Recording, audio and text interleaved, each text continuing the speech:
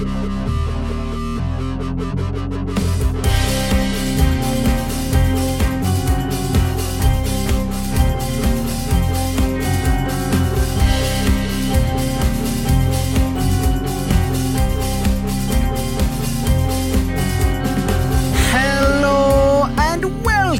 to Stealth Boom Boom, a fortnightly podcast about some great stealthy video games and also some rubbish ones. On every episode, we go in depth and all spoilery on one specific game, and we discuss whether said game's stealth and its boom boom are up to snuff. My name is Colin Mahern, and joining me on this episode is a man that was cooking a tikka masala at 6 p.m. on day one. It's Adam Carroll. Good evening. And alongside him, a man that was microwaving a Rustler's burger at 10 p.m. on day three. It's Josh Wise. Hello. Rustlers are poor. Well, I mean, look, I'm not going to judge anyone's choices because I was talking into an early selection box at 1 a.m. on day two, so... Oh, delicious. You gotta do what you gotta do, and all will become clear, of course. It sounds big brothery. I mean, I guess it's big brothery, but it's also the game we're discussing today, Josh. Anyway, before we chat about the game we're discussing today, we need to get into the right headspace. And that means looking at what was happening in the world on and around the date that today's game came out. So, lads... get that confetti popping because tonight we're gonna party like it's November 6th, 2003. And because we were talking about Big Brother, well, not because we were talking about, but anyway, that was the Channel 4 show. And 2 days prior, on November the 4th, another Channel 4 staple had been running for 21 years, and the world mourned its loss as it aired the final episode. Of course, I am talking Eurotrash. Brookside. Similar in many ways to Eurotrash. Oh yeah, forgot about Brookside. I've never heard of Brookside. No. I've never heard of it. Nope. I'm looking it up right now.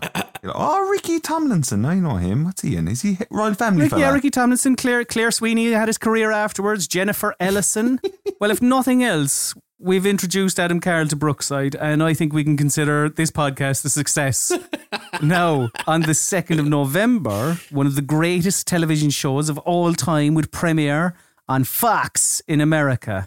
It was the story of a wealthy family who lost everything, and the one son who had no choice but to keep them all together. It was Arrested Development. Oh. And on the date the game we're discussing today came out, pop stars from all around the globe descended on Edinburgh, Scotland for the MTV Europe Music Awards. Woo, big night. The big winner of the night was a man we have spoken about. I think he had won number one he probably did on a previous podcast. It was Justin Timberlake who picked up 3 awards. He won Best Male, Best Pop and Best Album for his debut solo record, Justified. I like Best Pop because I like to imagine he made his own red lemonade, but I have a feeling it's to do with the genre. Keeping it on music, JT wasn't topping the American charts. No. It was Beyonce featuring Sean Paul with the song Baby Boy, which had spent 6 weeks at number 1 at that stage. I can't remember Baby Boy. Baby Boy, you stay on my mind. Oh yeah, I remember Baby Boy. Oh, yeah, I remember Baby Boy now. Thank you very much, Josh. And No also, worries. if you could sing this next one, it would really warm my heart. Because meanwhile, in the UK, enjoying their second week at number 1 with Be Faithful was Fat Man Scoop with the Crooklyn Clan. I can't really remember. No, that's all I needed, to be honest. Thank you very much. In movies then, cinemagoers in both the UK and America were being wildly disappointed by the third film in a sci-fi action trilogy that eventually became a quadrilogy. Yes, The Matrix Revolutions was topping the box office charts across the globe. So it was like did you Reloaded and Revolutions in the same year? Yeah, I think that was the case. Wowza. I remember that film being like not good. No, it's not. Big robots fighting at the end. It all got a bit silly, didn't it, really? So that's what was happening around the world in and around the date the game we're discussing today came out. So now let us discuss the game that we're talking about today in a bit more detail in a segment we like to call Back of the Box. So yes, the game we're talking about today was called Forbidden Siren, brackets in PAL regions, and Siren, just Siren, everywhere else. I think at the end of last episode, Josh, you said you preferred Siren rather than Forbidden Siren. And because we sometimes get this rubbish, bloody Project Zero instead of Fatal Frame. Fatal Frame is such a good name, you know? Why do we get lumped with Project Zero? And it just sounds silly. Siren, so much better, so much cleaner. Now, what is Forbidden Siren? Well, let me try and tell you. I don't know. I always try to come up with some pithy bullshit thing for this bit. Add a bit of levity to proceedings, but it's probably for the best that our listeners just know it's a third-person stealth horror game. And listen, more colour will be added as we go on. It's a tricky one to sum up in a sentence. It really is. So what did this come out on then? Some platforms and release dates here I have for you. It came to PlayStation 2 on the 6th of November 2003 or in Japan. Then it came to Europe on the 12th of March 2004 and America a month later in April 2004.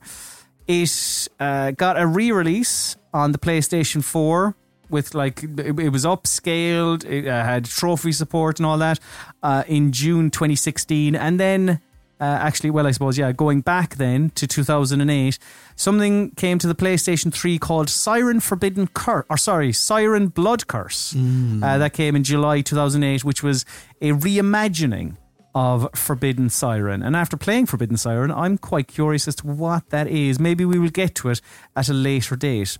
I should note, right, in early September-ish, it was discovered that Sony renewed the Forbidden Siren /Siren trademark. So at time of recording, I don't know if that's a new game or a remake or whatever, but the series might actually be making a comeback. Maybe you, dear listener, know more by the time you're listening to this, but that is what we know right now. This then is the part of the podcast where we look at the back of the physical box, and what all of us have here in front of us is the back of the UK PS2 box. And honestly, it's a bit boring. Not that the back of the box is boring per se, but just there's nothing really terribly funny on it. It's a lot of things that we're going to be talking about as we go along anyway. There is one thing that I wanted to note on the back of the box, and that is the URL, which is www.forbidden-siren.com. Now, I don't know what was on forbidden-siren.com in 2003, but in 2023, if you go to that website, it appears to be like a fan blog or something, right? Oh my God, this is but great. Not just for Forbidden Siren.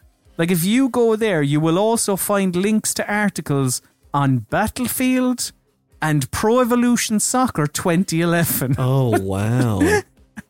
That's so weird. Wow, Mortal Kombat. I'm loving this. Watch Dogs. There's stuff about candles. If whoever's listening to this, if you know anything about ForbiddenSiren.com, get in touch, because we want to know what's gone on there, please. This is delightful stuff. So yeah, there's the most interesting point on the back of the physical box. So now, what I usually do is recap the story for all of you. So, right, I'll go into this more in depth later. But the story of Forbidden Siren isn't told in sequential order when you're playing it, right? But for the purposes of this bit of the podcast, I'm going to tell you the basic story in the order in which things happen. All right, I'm going to try because it's difficult. All right, so it all takes place in this fictional village called Hanuda. A group of people in the village are performing a ritual in the forest, and then there's what appears to be an earthquake. Then this village becomes a sort of island with this kind of red water surrounding the village. So this happens because a young boy called Kyoya Asuda interrupts the ritual. And basically, the townsfolk believe in this god called Data Sushi. And what they were doing is they were sacrificing a girl named Miyako Kajiro because they thought she was holy because she has psychic abilities. I guess they thought Data Sushi would think this sacrifice was cool.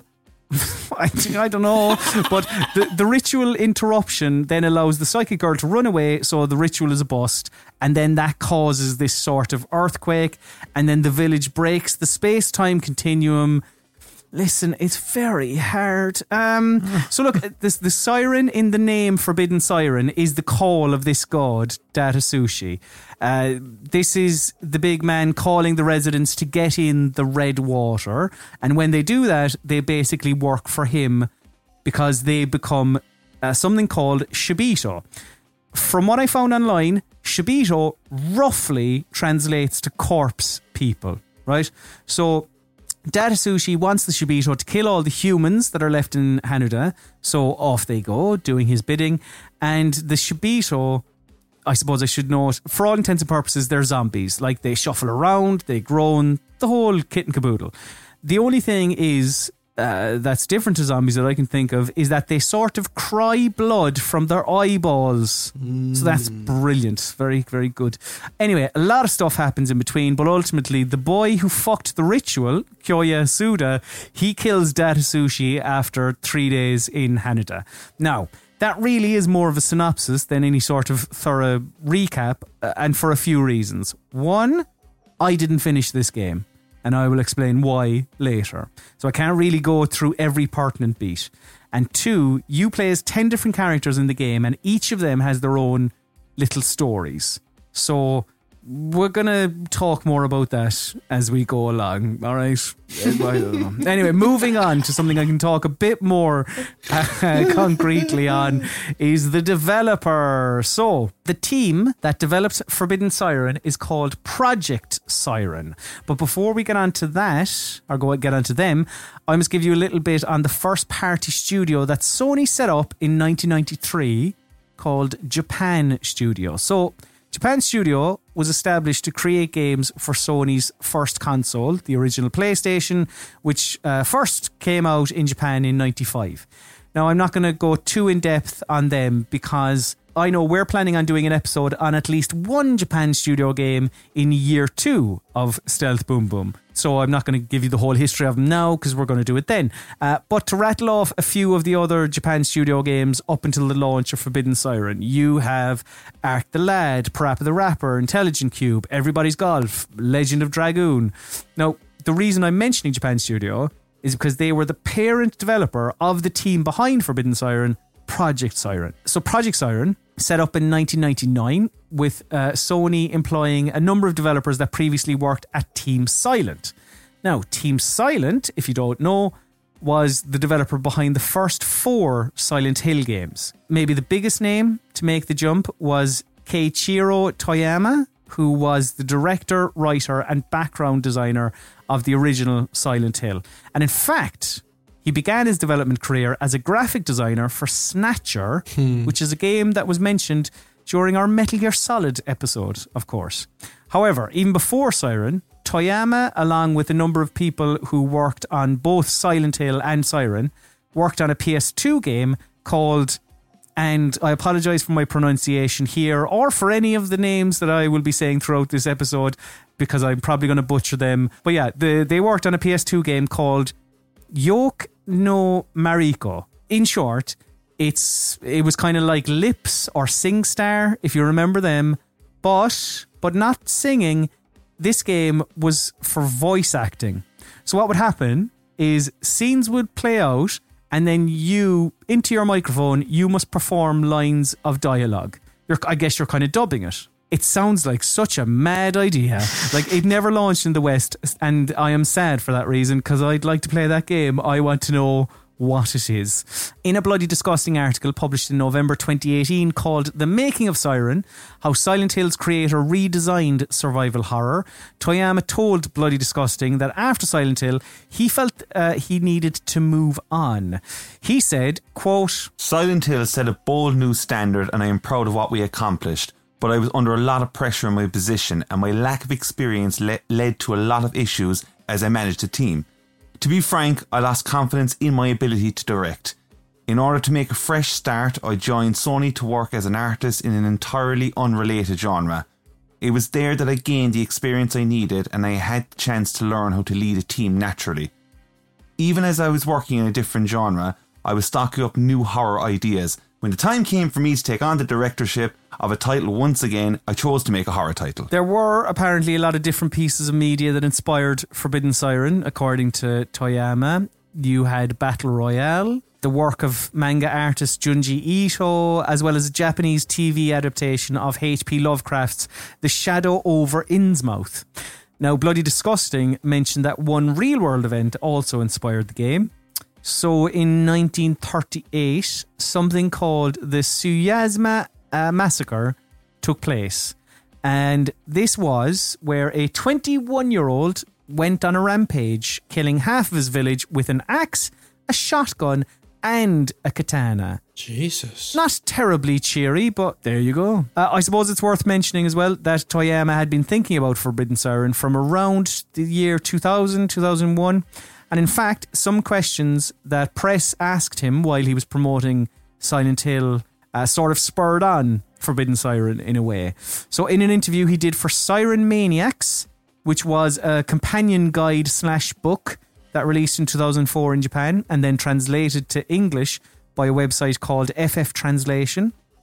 In that, Toyama said, quote, "A long time ago, when I was getting materials from foreign press to do with Silent Hill, they would ask me things like, 'You're Japanese. Why are you making a game that sounds like a Hollywood movie?' I guess they're right. Also, when I started formulating ideas for Siren, the movie version of The Ring had achieved worldwide popularity.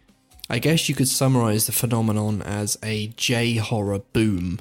That's when I decided I wanted to try showing the world original Japanese horror." Writer Naoko Sato, another Team Silent alumnus, was also instrumental to Siren's development. In her interview with Siren Maniacs, she was asked what made her want to set the story in Japan rather than in America like Silent Hill. And she said, quote, I believe that fear is an emotion that sits between normality and abnormality. Speaking honestly about it now, back when we were making Silent Hill, I constantly doubted it. I was thinking, is this actually realistic? The game is set in a city in America, but even when we put in things to suit a town like a drugstore with the Stars and Stripes flag fluttering outside, or a metal collection box on the side of the pavement, I constantly had a twinge of doubt as to whether or not it was realistic. The normality I know best as someone born and raised here in Japan is naturally that of this country.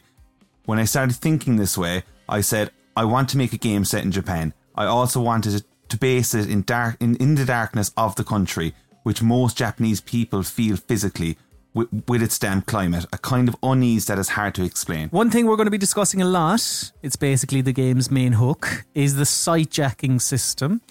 We're going to give you a more thorough breakdown later on, but in short, you're able to jump to a first-person view and then jump to an enemy's line of sight using the power of your mind. Essentially, you're able to just see what an enemy is looking at.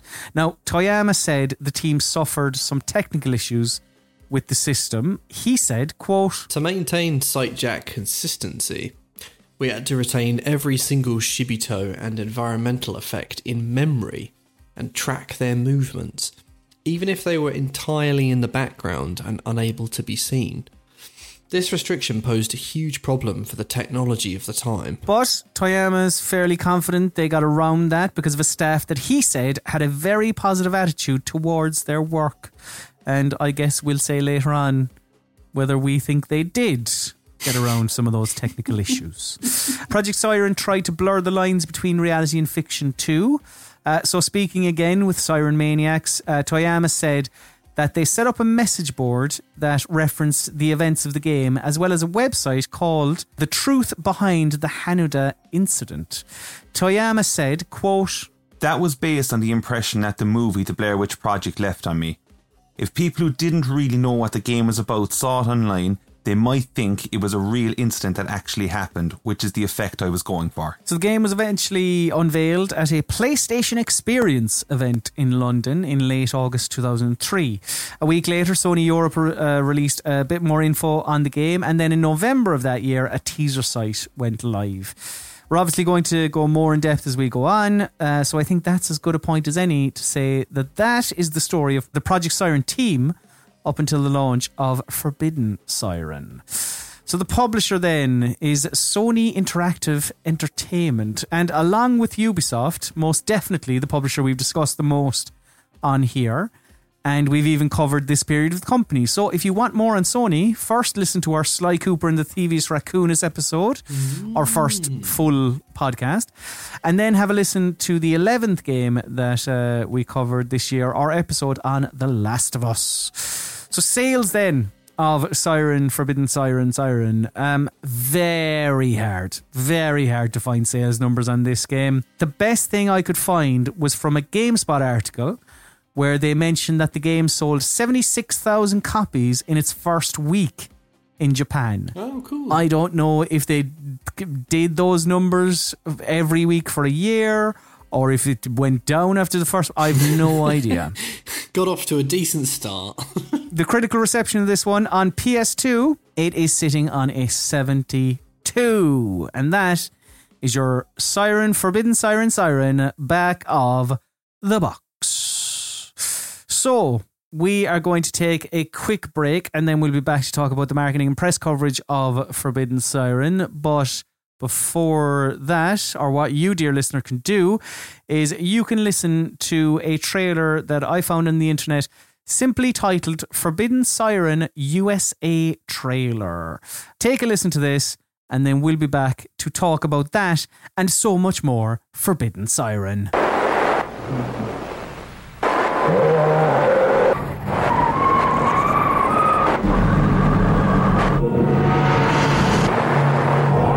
Resisted the temptation of the sirens for decades, lying here. Everlasting life means everlasting pain. The entire village has been dragged into this other dimension. This is not reality, nor is it the underworld. I'm scared.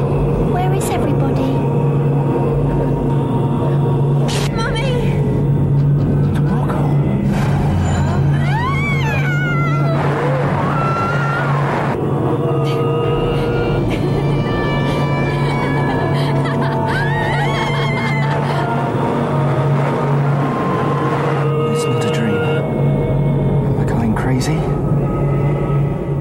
Then let us chat about the marketing and press coverage, the pre-launch marketing and pre-launch press coverage of Forbidden Siren. But first, as we always do on this podcast, let's look at the pre-launch marketing and discuss the trailer that our listeners just listened to, and that is the Forbidden Siren USA trailer. It's pretty mad. It's pretty weird. It's very eye-catching, very ear-catching.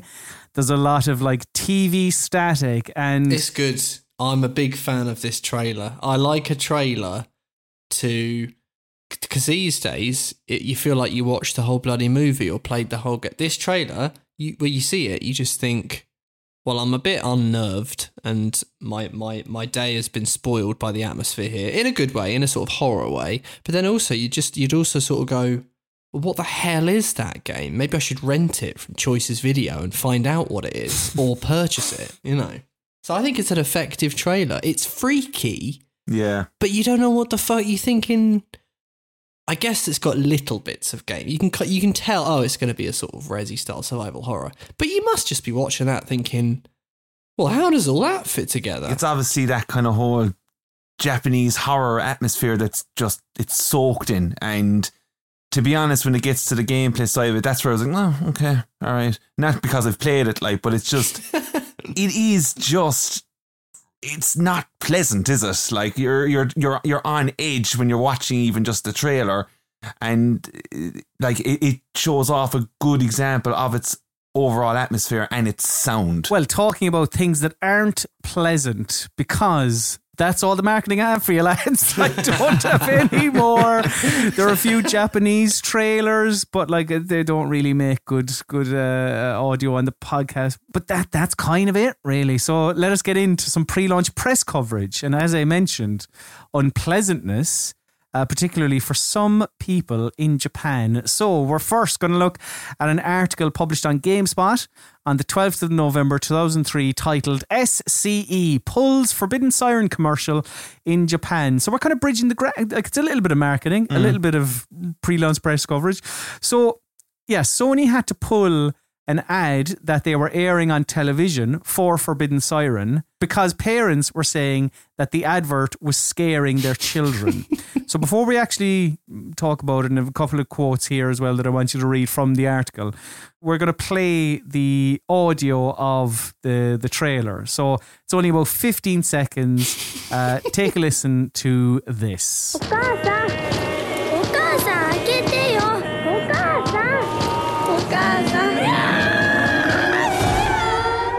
Siren. So listening to it, actually, just the audio, it's a lot scarier, I think.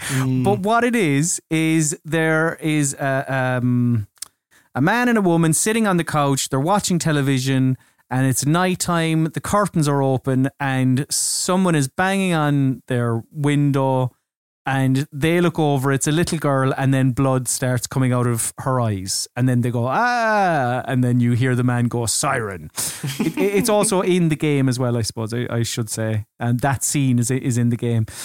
There's an excerpt here from the GameSpot article that I'd like you to read for me, Josh. So, quote. The ad began airing on November 3rd. And although SCE has only received 7 complaints thus far, the company announced Monday that they will be withdrawing the commercial and replacing it with an ad for another game. 7. 7 is enough, is it? Sort of quite surprising. But we also have a quote here from a Sony spokesperson. If you would read it for me, Adam, please. Quote. We tried to make sure that the fear factor in the commercial was appropriate before it went on air, but it still made people uncomfortable. So we decided to suspend it. We will take this experience into consideration for the future. Now here is, I'm going to put on my tinfoil hat, right? Now I don't know, maybe 7 complaints is enough. But do you think they got the 7 complaints and were like, do you know what? Let's pull it. And then we'll have people talking about our advert that we had to pull, that we in quotes had to pull. That's a sexy conspiracy, and I'm a big fan of sexy conspiracies, and I'm going to say yes, absolutely. I mean, 7 is ridiculous. Yeah, I mean come on. That is just a bit bonkers, isn't it? Yeah. Another thing here. Posted on the 19th of April 2004 on GameSpy, just titled Siren Video Interview.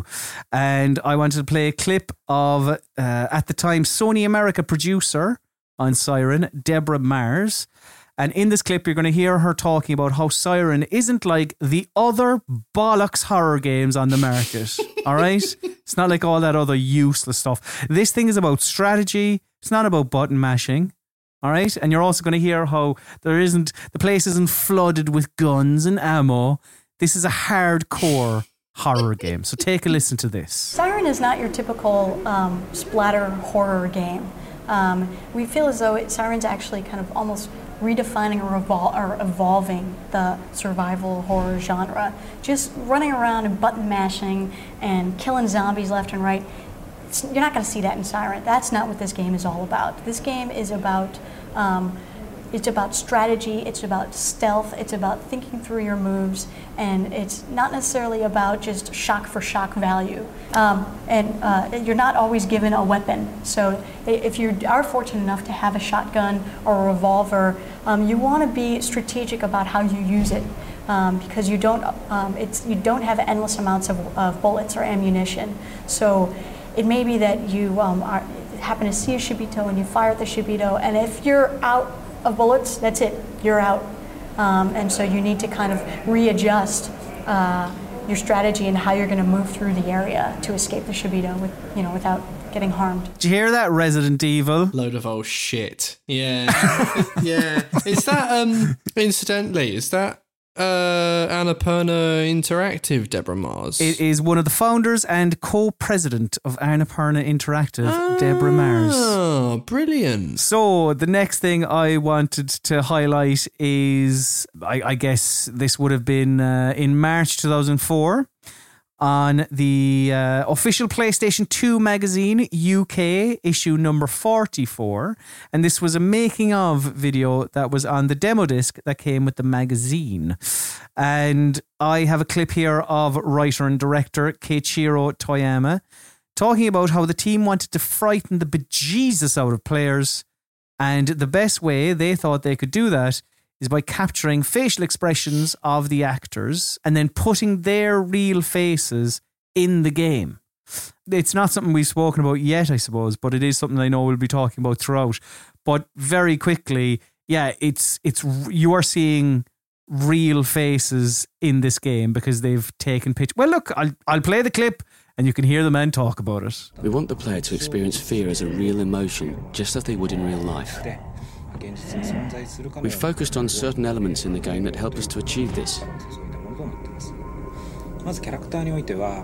By dressing up and putting makeup on real actors and then filming their facial expressions and body movements from 8 different camera angles, we've created a strong sense of realism. I suppose a more well-known example would be something like L.A. Noire. Obviously, the technology is, worlds apart, but that's something. Another clip I wanted to play for you, and this is this is so odd, right? So in official PlayStation magazine US number 81, which came out in June 2004, there was also a making of Forbidden Siren on that, but it was a different making of. I don't know why. It's just, I suppose different teams and all that. But in this clip that I'm going to play for you, you're going to hear executive producer Takafumi Fujisawa explaining the map in the game and comparing it to orienteering. This game does not show where you are in the map. It's like orienteering using only a compass and a map. You're in the same situation in the game, but in a horror environment. I wanted to have players develop their imagination in this game. So I'm playing you the clips like that and other clips to just show you how hardcore they wanted this game to be. And it was definitely, they were making deliberate choices. And I want to talk about the map a bit later, so we will get onto that. But yeah, that is your pre-launch marketing and pre-launch press coverage of Forbidden Siren. So we are going to take a quick break and then we'll be back to give you our opinion on this very game. So yeah, we'll be back right after this.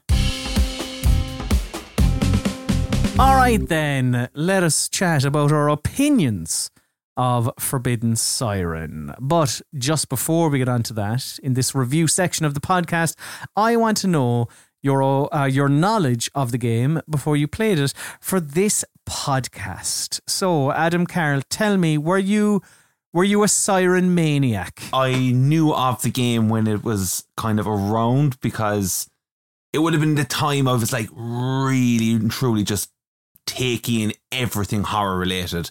Every movie horror, every game horror. But this, for some reason, was just too hard to find. It just was incredibly pricey to get a copy of this game, I felt anyway. And I think to this day it still is quite a difficult game to get a physical copy of. I think that's why, with it being on PS Plus, I think it is. Yeah, it is, because that's why I played it.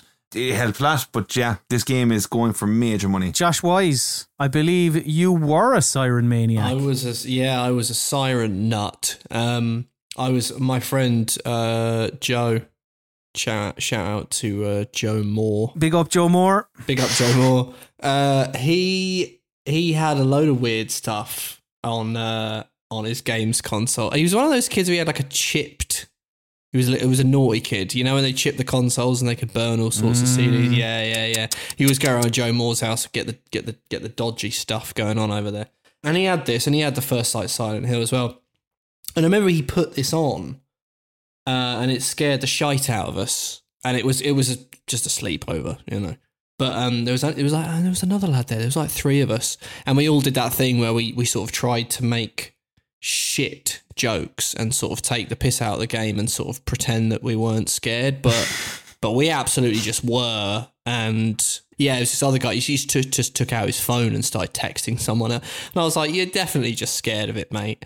And in the end, I think Joe, he made an excuse about something or other, and we decided to put on the South Park movie, Bigger, Longer and Uncut. That's what a time capsule. What a double feature. I know. Yeah. Phenomenal stuff. But yeah, so I know, but that was, and then because years down the line, I've always thought of it as, oh God, yeah, that game's fucking chilling.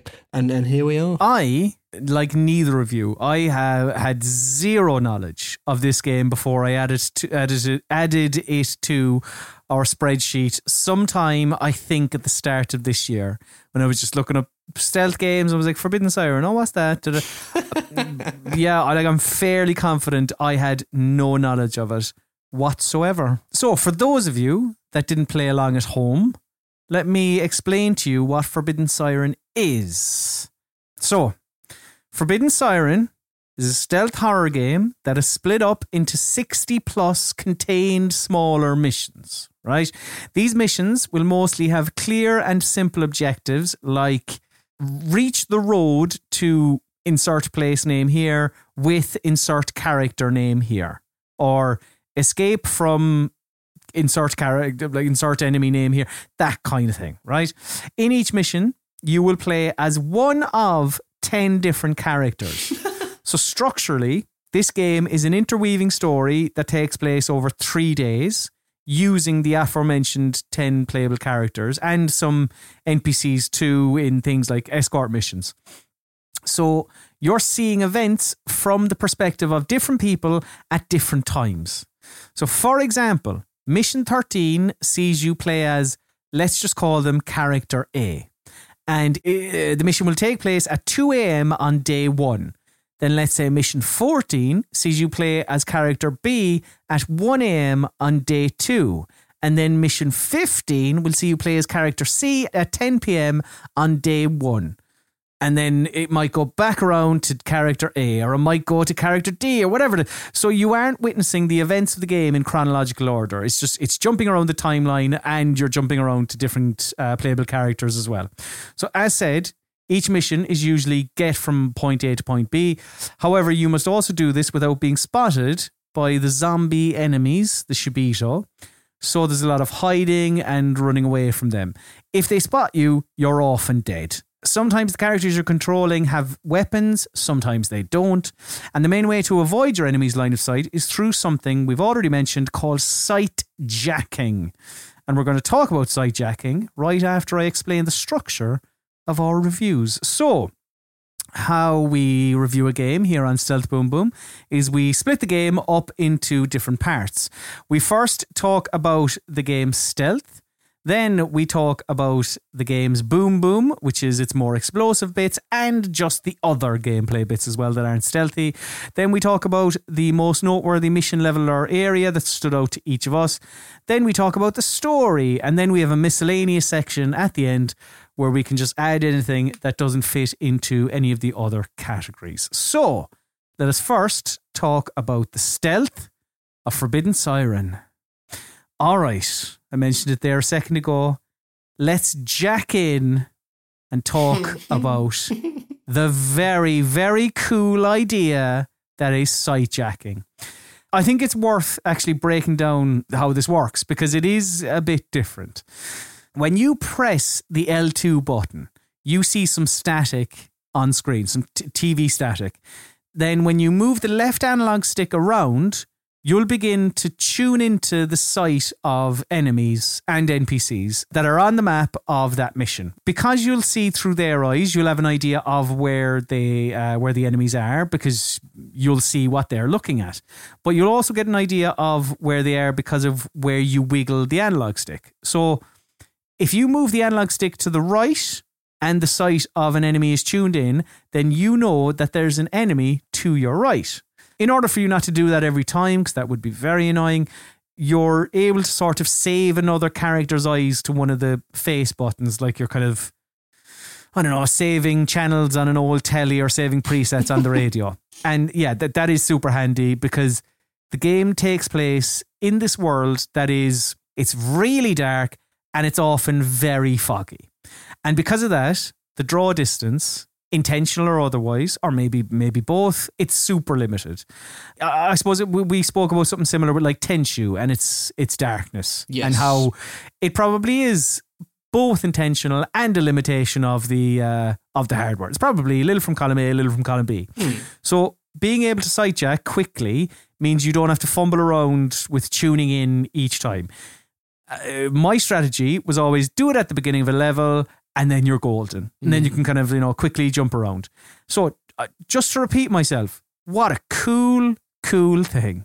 All right? Sounds amazing. And a very necessary thing, because I mean, I played the clip earlier, and that's why I kind of wanted to play it, where the map was compared to orienteering. What a wrong move. What a very, very wrong move. So in short, you can pull up a map, and on the map, you'll see various landmarks where you are, right? But you won't see your character. There's no indication as to where you are. You're meant to try and place yourself by seeing these landmarks in-game, like you're orienteering. For reasons that will become clear the more I say about this game, just an awful decision. Like, give me a fucking break here. On so many aspects, it feels like the game is actively working against you. It's trying to be hardcore and ultimately ends up just being frustrating. Anyway, by sightjacking, you're able to see if an enemy is stationary or if they're on a path or if they have a gun. So, like, as well as being pivotal for discovering where enemies are in relation to you, you'll also see whether they're holding a weapon, because they'll just be walking around, then they'll look down a bit and they have a gun, whatever. And I mentioned this earlier, but if they have a gun, you want to try and avoid them at all costs, especially if you don't have anything, because you can be downed in maybe 2 bullets ish. The lads with sniper rifles are beasts in particular. There is also a puzzle element to sightjacking. Like on occasion you'll need something like a key, for instance, and you can sightjack someone and you may see them looking at a key or whatever. So you go, all right, the key, I know where the key is now, I'll go get that. But we're going to talk about puzzles later. I just found it very disorientating. Mm-hmm.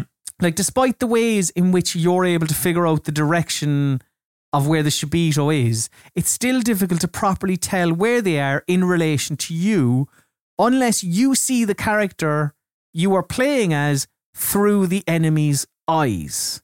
If any of that makes sense. Yeah. There is, in fairness, there is a little indicator that appears on screen if a character is looking in your direction. It's a little blue cross. But I don't know. I still found it difficult to tell how far or near that enemy was to me, where I was. It's just all a bit loosey-goosey. Again, cool idea, but I mean, even you've written down here, Adam, like, it doesn't land. No, and this is kind of the main focus of the game is this thing, this sightjacking, and like, for anyone who hasn't played it, even though it sounds a bit like, so what are you doing? It does sound kind of cool.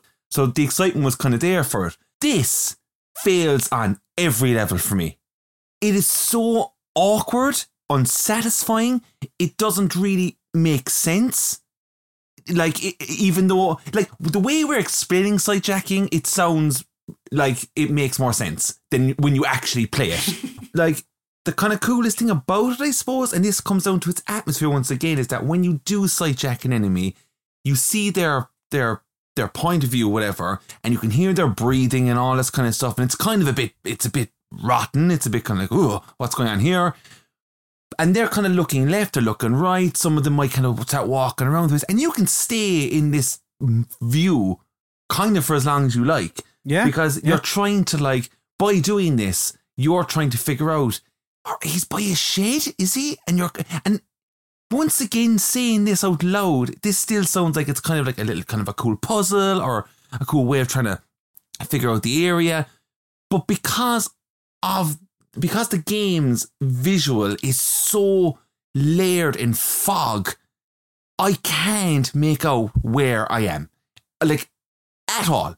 And you mentioned it there a while ago, Colin, like one of the enemies in particular, like the snipers, let's say, whatever, outrageous, like absolutely outrageous. There were so many points that like I would have sightjacked an enemy with one of those rifles, and I'm using the cursor, and I can see that like I'm somewhere far ahead of him there now, and it's around there, but I don't know what direction I'm looking at or where I'm, like, am I going to go down a little hill or have to climb up on something or whatever. And we'll get to the overall kind of feel and movement of this game in a while, but like when you're trying to figure out where you are, and all of a sudden, bang, you're just shot, and I'm just like, how am I supposed to get past this? Like, I just couldn't use it in a kind of a smart way whatsoever. I just felt like I was just chancing my arm, and like some of these missions, it's just kind of weird how they're kind of broken down ever. Like some of these missions could last 2 minutes, some of them could last 15 minutes depending on the way you're dealing with it. But like you could just run on ahead as quickly as possible and hope for the best, or try and get around the obstacle that's ahead of you. But trying to get through that obstacle using this main thing called sightjacking, it's not good. It's just not good. Well, I think the two of us are on the same page, Adam. So, like, let's make it a full house. Josh Wise, go on, stick the boot in there on sightjacking. I think you're both wrong, and I think you should shut up. Actually, I liked it. I thought sightjacking was good stuff. I mean, I see what you're saying, and like, you know, darkness, fog, and all that stuff. It is like often difficult to sort of tell where you are in relation to where they are and where you have to go and all of that stuff. But I'm probably a little bit of good luck as well, because I think some stuff just sort of came together at the right time. But there were moments where I was using it, and I would pin, I don't know, like 2 or 3 enemies. I was a real kind of stop and tune in kind of player of Siren. So like I would kind of do what you did, Cullum, and I'd like have a little look about in the sightjack at the beginning of a level, and then I'd have a little poodle, and then I'd sort of try. If I got to like generally corners were always good. If you got like a big wide road, there's always little sort of nooks and crannies. So I'd sort of stop on a corner and have a little sightjack tune. But when it's up and running, it's really, I found it to be quite effective. The thing it reminded me of is Commandos. So Commandos, which we have already talked about, and the listeners will be aware, had a similar sort of system where you could pin the sort of situational awareness of your enemies. Commandos is sort of like a top-down, you know, isometric game. And you could sort of make the camera follow, I think it was up to like 4 or 5 enemies at one time. And if you were, me and you tried it, Cullum, I don't think either one of us ever actually worked. That was difficult, yeah. But I, you know, one can go on the internet and find very good players of Commandos who've, you know, got 5 split screens in operation, and they're keeping tabs on multiple enemies at once, and, you know, Godspeed to them. But there were a couple of moments in Siren where I was able to get a couple of Shibito, 2 or 3 of them sort of pinned. And, you know, I could sort of see one of them had a rifle, and I would sort of be vaguely aware of where they were looking. And when they looked away, and then I'd go, okay, well, now I'll run when they look away, sort of thing. That's the sort of basic idea. Obviously, I'm saying that like it's the easiest thing in the world. I'm not. I you know, you guys, fair point, and I definitely, it did frustrate me at times, but it also just had some really cool moments, and I just thought it is difficult. It is something that should completely throw the game out of whack and make you feel very powerful. But it doesn't, and that's a really difficult thing. Like, even though you can see from the killer's eyes in a horror movie, which should give the whole game away, it kind of doesn't.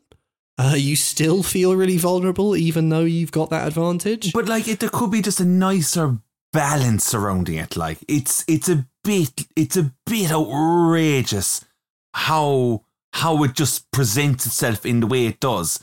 Like, it just needed Like, I don't want the game to be just easy breezy. I just want to be able to kind of like get a hang of it and go, all right, cool. I can definitely see my surroundings. Like, just even to see my surroundings a little bit better. I'm with Adam in that I'd like, I don't know, something. I'm not saying that when I sightjack into somebody, where they are pops up on the map, or I don't know, like, even as I mentioned, like, even telling me where I am on the map. Yes. You can't even move yourself, which is kind of frustrating. So the constant tuning in and tuning out was wrecking my head. If I was able to just do that and, like, I'm looking through the enemy's eyes, but I can still move myself, or provide some form of time limit split screen situation where it's like, you've sightjacked in, you've now got 10 seconds to get moving and find out your way around where they look at you. Something along like that lines. I suppose like you're changing the camera angle. Yeah.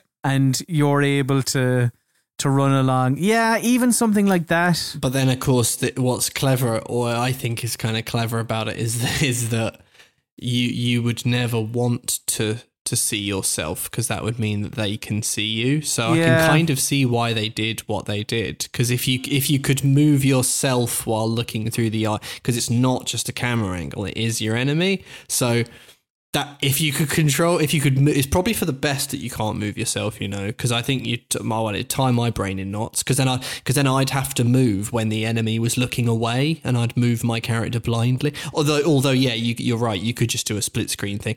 But then I think if you did that, you'd feel overpowered. It's difficult. Even if it's just what it is right now, right? The way the game is, trying to even read the enemy's movements it's painfully slow. Like, sometimes as an enemy, you would sightjack in and he, as I said, he'd be looking left and right and left and right and left and right. You'd be like, all right, he's just staying there, is he? Whatever, grind. And then you might go back to yourself, move on a few feet ahead or whatever, sightjack back into the same person, and all of a sudden he's walking around the gaff. I'm like, oh, for fuck's sake. I'm like, I had it in my head that you were staying by that little hut, and that's what I was keeping an eye out for. But not, you've moved on now somewhere else and now there's a tower next to you. It just feels poorly balanced. I totally take your point, Josh. Yeah, of course you couldn't move yourself, because if you could, then they would see you, and that's what you're trying to avoid. So I do get that as well. Yeah. I wouldn't say it's perfect. Like, I don't not agree. Like, I see like, I know what you guys are saying, and there were definitely times I was frustrated by it as well.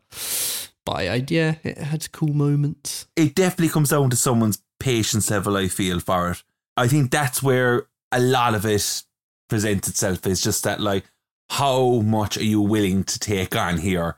Because let's be honest here, this game is not short. It's not a short game. No. So when you get this thing from the get-go and you know the length of game that's ahead of you, you're just like, holy Christ. Really?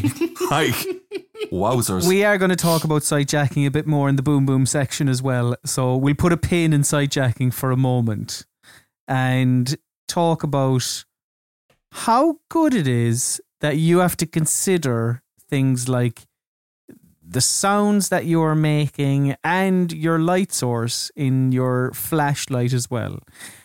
Like a lot of things in Forbidden Siren, there are issues. But first of all, the sound you make, right? Like, yeah, great. Big fan of that. However, I cannot stress this enough, right? The speed at which you move while crouched, it is incredible. Incredible. So, right, the game tells you maybe on like the second or third mission that how fast you move will affect whether enemies hear you. And there are basically three speeds. You can run, you can walk, and you can crouch down and move, right? That's your kind of slowest possible way of walking about. And given how important the sneaky approach is and how you should always be trying to avoid enemies, I spent a decent portion of my time with Forbidden Siren just crouch walking around like a very inelegant swan. But as I said, being mindful of how much sound you're making, totally grand. Happy with that. It makes sense. We've spoken about it before. We'll talk about it in future games as well. But Jesus Christ, is this slow? Like, it is difficult to communicate how slow walking while crouched is in this game, to be honest. It feels like the speed at which you move in most games while you're moving on your belly, while you're prone. Like, we spoke about Metal Gear Solid and Far Cry in recent episodes, and that's when you're on your belly and you're moving in those games, that's the sort of speed at which your character moves while crouched in Forbidden Siren. And even at that, I don't know if I'm being generous. It feels slower. Yeah, it genuinely made my 92-year-old grandmother look like an Olympian sprinter. It was... I'm totally with you, Colin. It's actually mind-blowing. As I said a while ago to you there, Josh, as well, like, this is another patient situation going on here. But this isn't patient. Like, there's a difference between, like, having patience and, like, somebody taking the piss. I mean, and even movement in general is just dreadful. Like, I know some will say late 90s horror games benefit from tank controls because it creates tension and all that. Like, Siren has tank controls as well, but it's not quite as stiff as, say, a Resident Evil, right? There is some fluidity there. My issue, actually, when you're not crouched and you're walking about the place, I think it's too loose. Like, I just want my guy to walk in a straight line, and it feels like he's like a Formula 1 driver warming up their tyres, just kind of moving left and right on a path. Like, that's awful as well. So, like, the crouch walking feels more precise because it's slower, but just the speed is painful. Like, and that's what I mean. I don't think it's a matter of patience. I just think that the game is taking the absolute piss with that. It kind of feels like the weight of the overall speed kind of feels like those moments of when you play, like, to put into context for our listeners, I suppose, but like when you play games like Skyrim and Oblivion and all things, and you know when you carry too much stuff with you. Yeah, when you're over encumbered. Yeah, spot on. It's that kind of feeling when all the time it's like it's so sluggish. I need to get rid of this. That's kind of what it's going with. I thought it was alright. God. I didn't crouch very much, but it made the situations where I sort of like, I got to get past this twat. I crouched for a second, got past him, stand up, on my way. Like, did you not once did you go, fuck it, I'd like this to get going a bit quicker, no? I hear what he's saying. And it is, like, you know, very, very slow. Like, I think you probably were generous, Callum. I think Sam Fisher and Solid Snake could probably whoop these boys on their bellies. But you don't actually have to crouch. In this game, rarely do you really kind of need to crouch for more than 5 or 6. The actual sort of like range at which people are like sensitive to your noises, I think you sort of feel like it's big, but actually it's quite small. So I guess, but yeah, I mean... Maybe I was too cautious. I think you might have been. I mean, early on when they teach you about that mechanic, you sort of only, when you're following the lady in the red dress, if you crouch as long as she does, that roughly sort of is the length of time that you generally need to crouch in Forbidden Siren. It's rarely more than like 4 or 5 seconds. It's just like, while they're right there, you can keep moving and doing it. So I think what it is, as much as you're not wrong, it is mental how slow they move. I think we've also been conditioned by other games like Splinter Cell and stuff, where it's just like, you can just like move around crouched for like ages. It's like, actually, weirdly, this one is a kind of rigid, stuffy version of that, where you sort of need to do it in short, controlled bursts. But, yeah, see what you mean, but you're both wrong. But yeah, maybe I was just a bit too cautious. I'm sorry, I'll take off my shirt and getting all hot and bothered now over this conversation. I'm like the way I see this now, right, is you can't be too cautious, because look at the risk, look at the chances of getting shot in this game. Like, from the distance, it's so high that, like, in my mind, I'm like, I'm not going to go fucking doing a Sonia Sullivan in this snow. I'm going to have to chill out a small bit here. So, like, just going to stay crouched and go along nice and slow. But it just doesn't make sense. It just doesn't make sense. Well, We spoke about the sound that you make. I did want to talk about the light that you make. And this is a quicker one. So similar to Basingstoke, which we covered months ago now at this stage, you'll find it in the archives, dear listener. In Forbidden Siren, you have to be mindful of your flashlight, but I'm worried Josh Wise is now going to tell me, no, you don't have to be worried about it at all. So it's been mentioned already, but Forbidden Siren, a very dark computer game. Dark and foggy. Darker than dark. Oh, you better believe it, yeah. Eric Bain would struggle in this light, I think. So your light is very important if you want to see like more than 2 feet in front of your character in most cases. But like having to think about how much sound you're making, you also have to think about where you're shining your flashlight. Like, baddies will spot you, from my experience. They'll spot you more easily if you're just swinging it about the place. And in a game that isn't actually all that scary, it does create some tension, this idea of trying to manage your light source. And I'm cool with that, right? Sort of. And I say sort of because it's still too dark and too foggy. But nevertheless, one thing I wanted to mention is that, and this is a cool thing I quite like, is that you are more accurate with your gun. If you're playing as a character who has a gun, you're more accurate with your gun when you have the torch turned on. It's not Doom 3, and we're going to discuss combat in the next section, but I still think it's a nice touch that you're just not as good of a shot if you don't have your torch turned on. Look, I'm reaching my hand out to Forbidden Siren and trying to find some things that don't want me to drive my head into a saucepan of boiling water. And this is one of them. It's not as good as Basingstoke's torch, but I thought it was all right. And finally, one final point on stealth. Josh, down in our doc here, you have mentioned the lack of clarity in the mechanics can make for some really annoying moments, but can also be a bit special. Special, that's a strong word to use. Please explain. Yeah. Well, so my thing, and it's kind of true in Siren of some of the puzzles that you have to solve as well.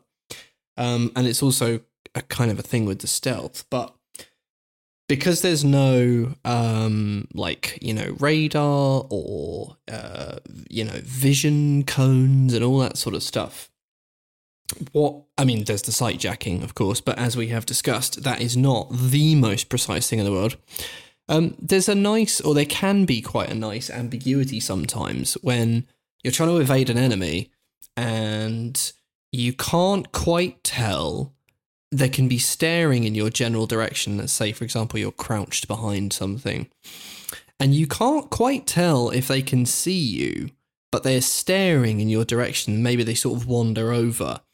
And when you could sort of make a break for it, often I found just getting up and running, it had a nice little sort of thrill to it. Because I was sort of running along just going, oh, fuck. Because you sort of don't know if they've actually sort of gone, what's that? And they're actually kind of coming after you. Now, sometimes that is a bastard because it's like, actually, I thought that was good stuff, but they actually can see me and I'm very much dead and I'll be starting this level again.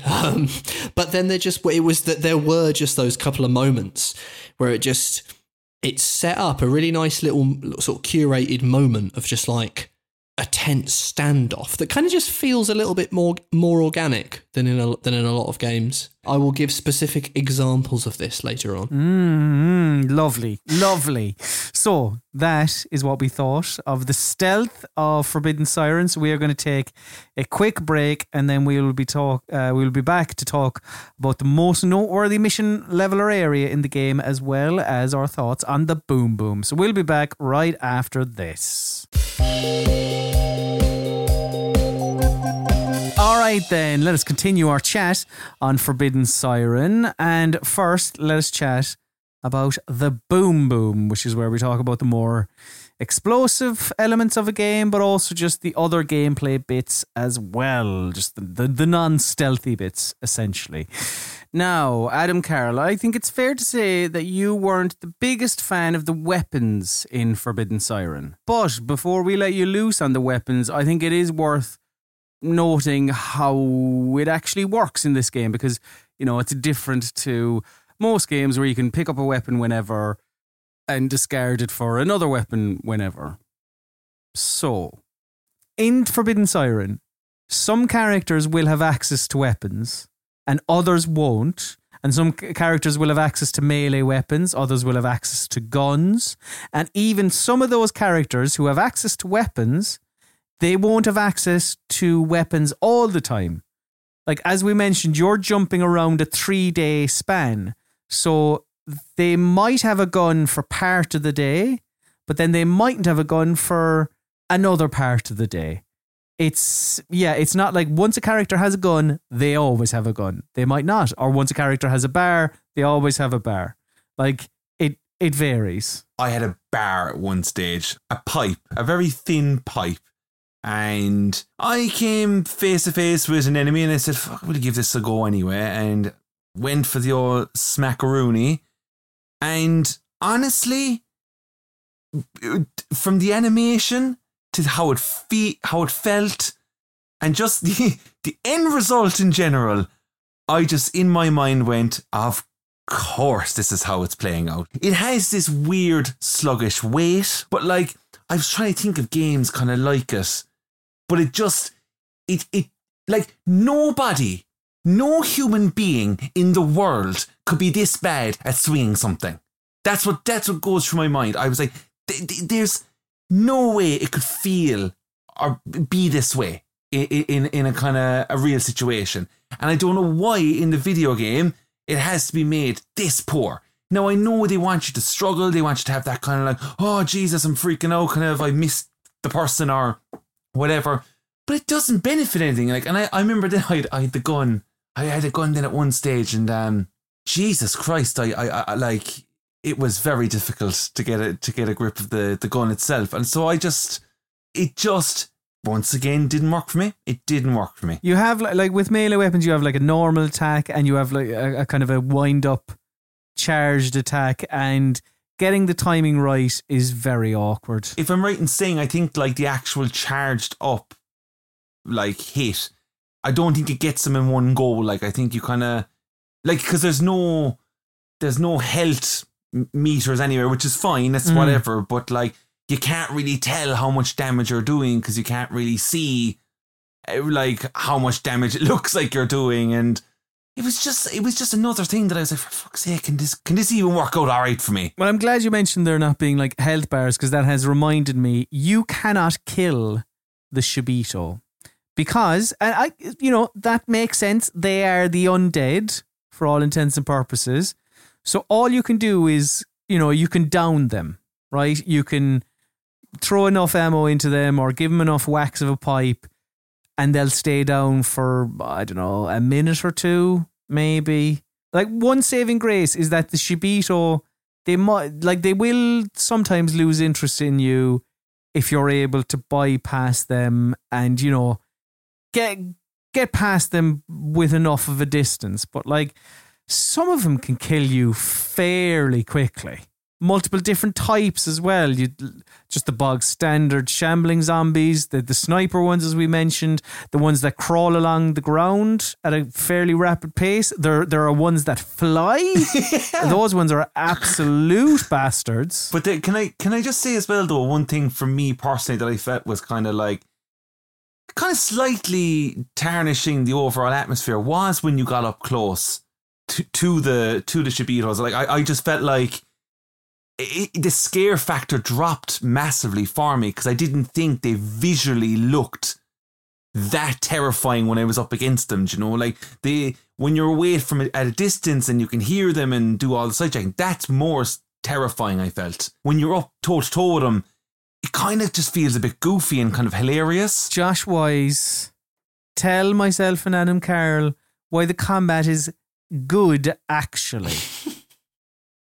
Well, so as with the many points we've discussed today, I, much like Sightjacking, I see your point of view. But I have a soft spot for the melee combat in this game. I know what you're saying, it is goofy, And I do think it's probably a mistake for them to have some of the idea of having like sniper zombies and sniper ghosts is just kind of funny and stupid, and it's not scary. If there was a horror movie and the ghost was also a sniper and had a rifle, it just wouldn't really be a scary movie. It'd just be like weird. So generally, it's not perfect, but the shambling shibito that sort of come at you, I do like it when you've got like a little lead pipe or whatever the hell it is. I think he snaps off a bit of a sign or something like that. He's got this lead pipe. And it reminded me a little bit of like Silent Hill 2, where as you can't kill them. Like once they're knocked down, they'll come back to life and stuff. But it is quite imprecise, and you have to kind of line up the timing of your animation on the swing in order to make sure that it connects with them. Because sometimes they can just one-shot kill you if they grab a hold of you, some of the shibito. And like for me, I thought it was quite a tense kind of exchange. Like it was, the combat mechanics are like underpowered and a little bit crap, and that's sort of the point. And I get like it is frustrating, but I also had a few moments where I was trying to time my swings to down one of these fuckers, and it was just quite tense. And I just sort of thought, it's quite desperate. This, like, I quite like it. Plus, smacking one of them with a lead pipe, it is sort of fun in a sadistic sort of way. And I guess because I wasn't doing combat that much, so that like when I did, it was like, right, okay, I'm gonna bloody plant my feet and try to deal with these fucks. So, yeah, I just sort of thought it was pretty good. Penumbra didn't come into your head at all. And I say that as the only person on this podcast who... I don't think I said on the podcast that I liked the combat of Penumbra, but I kind of understood what they were going for, Yes. where that was like very awkward. Like this... I don't know, I think you're even losing that tactile awkwardness because you're not like in Penumbra, listen in the archives, you're like swinging a mouse, like there's something kind of a bit more to it. Like in this you are just pressing a button. Like to me this just feels kind of awkward. I wouldn't say like it wasn't brilliant, but I guess what I mean is like the awkwardness was on occasion quite effective. But no, it wasn't but I do remember Penumbra and the slightly funky swinging of the axe. That had quite a sort of tactile feel. This was more a little mixture of, if I screw this up, I'm dead, because they can one-shot you. And then sort of like a double whammy of, but when it connects and I do get one of them down, that's quite rewarding. And it's got that nice sound design where it's like, they must have sent someone to go and record hitting something with a lead pipe because it's quite sort of nasty. Good lead pipe action. Well, we spoke about some of the ambiguity around the combat and, how many hits does it take to down one of the shibito, etc., etc.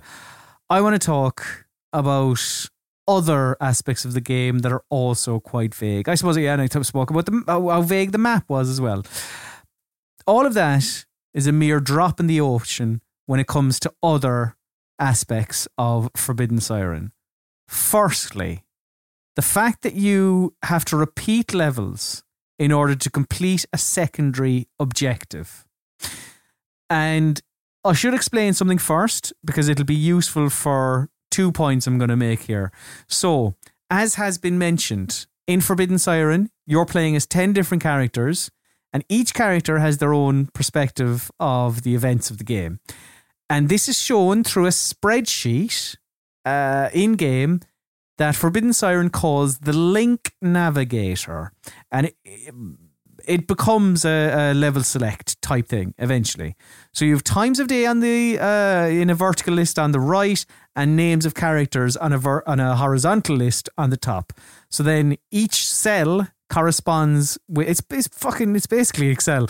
Each cell on this spreadsheet corresponds with what a particular character was doing at a particular time. Sometimes that's a cutscene, sometimes it's a playable mission, but that's how it works. So repeating levels then, right? You might play level A, let's call it, and then you'll do B, C, D. So like And they'll all happen at different times and be different characters. But even with Siren's whole timeline hopping thing, it does still feel like there is progression. But then the game will ask you to go back to level 8, complete a secondary mission in order to find a different branch in the Link Navigator. Because completing that secondary mission will open up an entirely new, different level. I hope that makes sense for people who haven't played it. I hope it makes sense for people who have played it. But anyway, explanation over. This is awful. Because of everything I've mentioned and some things I'm even yet to mention. Like, I definitely do not want to go back to areas where I have previously been. Like, everything comes screeching to a halt. Like, in a game that hardly needs more ways to frustrate the player. Like, and because this game's super hardcore, any sort of hint that pops up on screen is barely a fucking hint. Like, I'm not asking to be dragged by the hand. I'm just asking for the hints to be a tad more helpful. It is excruciating. And that is going to bring me on to a related point. I want to talk about the puzzles of Forbidden Siren. And the only way I can think of describing these, my mind goes back 10 or 15 years when striker Didier Drogba, right after Chelsea lost a Champions League final to Barcelona, he looked down the barrel of the camera and he said, "This is a fucking disgrace." And I think he was on about the puzzles of Forbidden Siren. I'm fairly sure. I will always try to complete games for this podcast. And like 9 out of 10 times, I will. And when I don't, I'll be transparent where it's relevant. Like, I didn't finish Basingstoke. We talk about it on that. I didn't finish Commandos. I mentioned why I didn't on that podcast as well. You'll find them in the archives. I also didn't finish Forbidden Siren because I just couldn't. Even with a guide, this game, my God, like, disregarding some of the issues I've even mentioned and more I'll talk about in a while. Like, there are missions here that contain logic that 90s point and click adventure game developers would be going like, what? Are you for real? Like, and I will say, not all of them, but a lot of them work like this. They're just impossibly convoluted in so many ways. I'm seething just thinking about revisiting some of these. So follow me on a journey, right? In order to complete certain objectives, you have to complete certain tasks that aren't signposted in earlier missions. So you might have to do something as character A in mission X in order for character B to complete an objective in mission Y. I didn't know at the time, but what I'll talk about here now is the example. This is the most infamous example of Forbidden Siren, because I was like, what is this? And I looked it up afterwards and was like, oh, right. This is kind of in the Forbidden Siren community, this is known. So, but I would imagine I'm talking to a lot of people who aren't a part of that community. So in one mission, as character B, and I'm saying B for reasons that will become clear in a second, you have to grab an ID card, right? But there is a Shibito sitting near this ID card.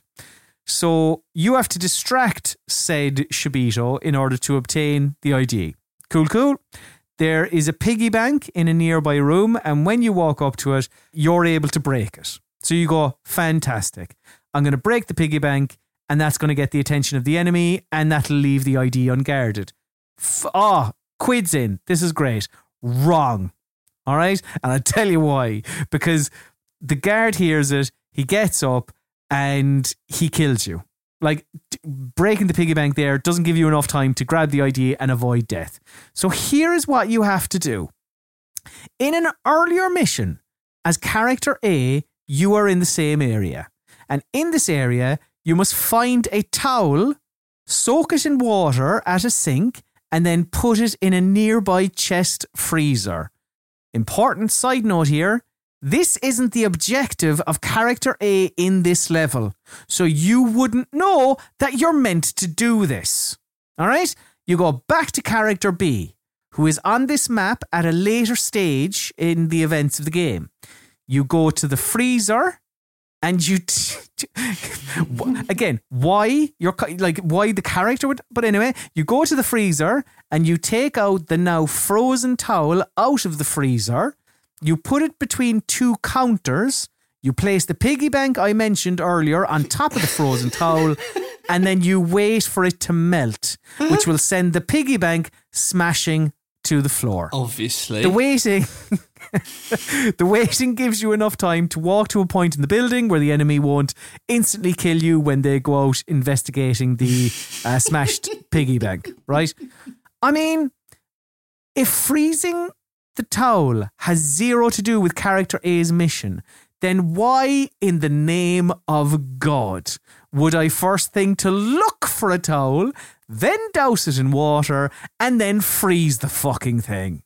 Like, I appreciate the ambition, but why would character A be freezing a towel? Like, why? Yeah, it reminds me of that show MacGyver, you know, where the detective, he tries to yeah. create all that. It kind of reminds me of like one of the solutions that he would come up with, like, yeah. But even at that, that's MacGyver coming up with solutions for MacGyver. Here you have MacGyver coming up with solutions for fucking Murdoch of the A-Team. It's like they don't know each other. They're not involved. Like, there are other examples of this, and some that are even just around one character. Like, there are easily missable mission critical items, that you just won't find because they don't relate to the mission that you're on at that time. Therefore, a later mission. Like, how are you meant to know this? Because this isn't an RPG or something where I'm picking up everything I possibly can. Like, I have an objective, and that's what I'm going to do. And even at that, like, the Shibito's presence often doesn't allow you to search far and wide. I spoke about something similar in our Remothered episode, you know? Like, it is absolute nonsense, twaddle, silliness of the highest order. In other words, it's bullshit. Don't like it. Any rebuttal this time, Josh? I thought it was great. Nah, I'm kidding. It's fair enough. It's fair enough. That particular solution is ill, obviously.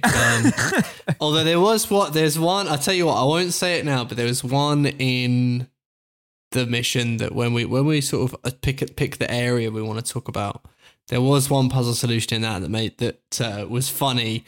I laughed at its nothing logic, point and click logic, but and quite enjoyed it.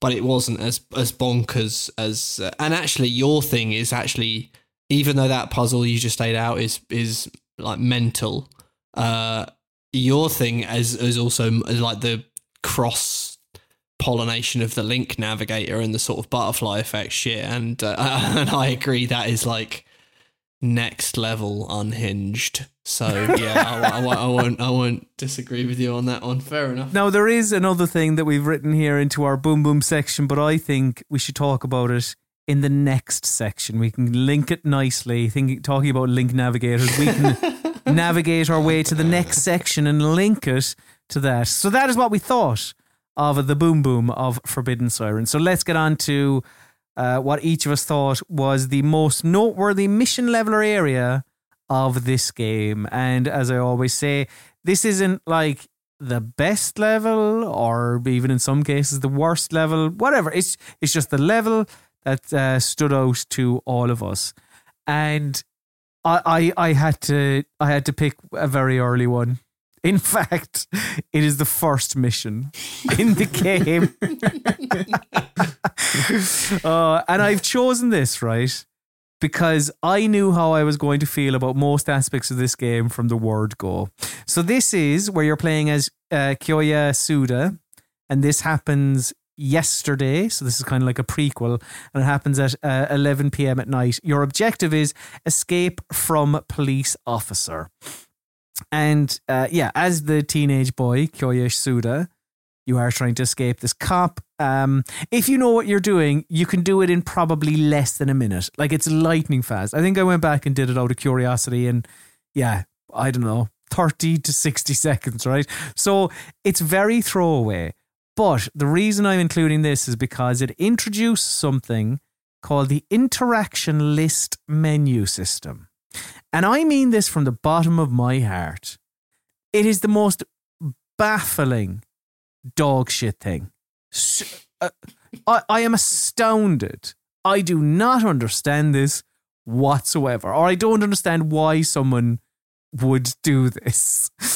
So, as I said, you're escaping a cop that's been turned into one of the game's zombies, the Shibito. He's shooting at you.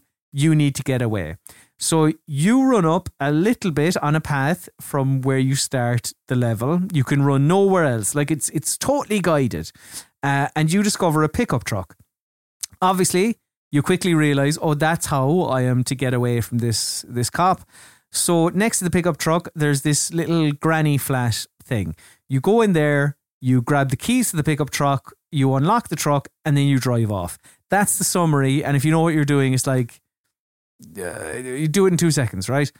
But my God, the first thing you do is you walk inside the ground floor flat. You walk up to the table and you grab the keys. But you don't just grab the keys. What you do is you press the triangle button to open the list menu. And the options on the list menu will be pick up or shout. Naturally, you press pick up. And you, cool. Run out the door, head for the truck. But you don't just put the keys in the door of the truck to unlock it. No, that'd be too easy, you see. You once again have to open your list menu. Options are unlock car door and once again, shout. Then you have to use the list menu to get into the truck. Same again. Get in car and shout. Once in the driver's seat, it switches to first person view and you have to again pull up the list menu to put the key in the ignition. You press triangle, you only have one option, insert key. And finally, you have to do that once more to drive off. And again, only one option this time, and it is start engine.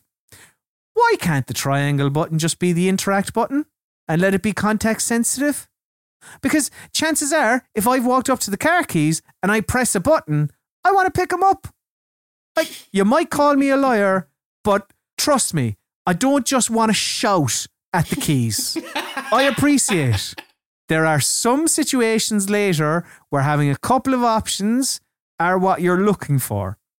But there are even some redundant buttons on the controller. Like, there's a button just to zoom. Like, sure, it might be handy sometimes, but I don't know, can you not stick a different interaction button on there or something? Like, I'd prefer a streamlined version of being able to interact with the world much more than I'd love a zoom button. I don't get it at all. Because, like, we're talking about a game from 2003. Like, we're not talking about a game... it's not like they weren't able to do what I am suggesting. And they turned it into this weird... as I said, kind of, again, yeah, comparing it to a point and click.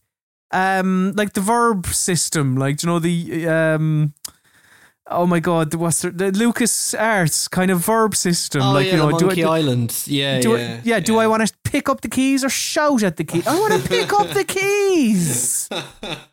I really don't like it.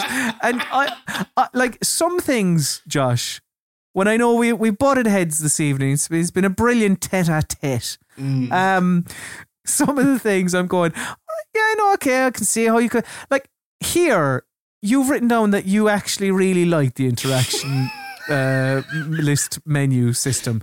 And I have no idea how you could. I have no idea how. Well, let me tell you, right, here's why you're dead wrong. I do generally, I know what you mean. And it does sound bonkers. You know, you don't want to be shouting at the keys. You want to be picking up the keys. I understand that.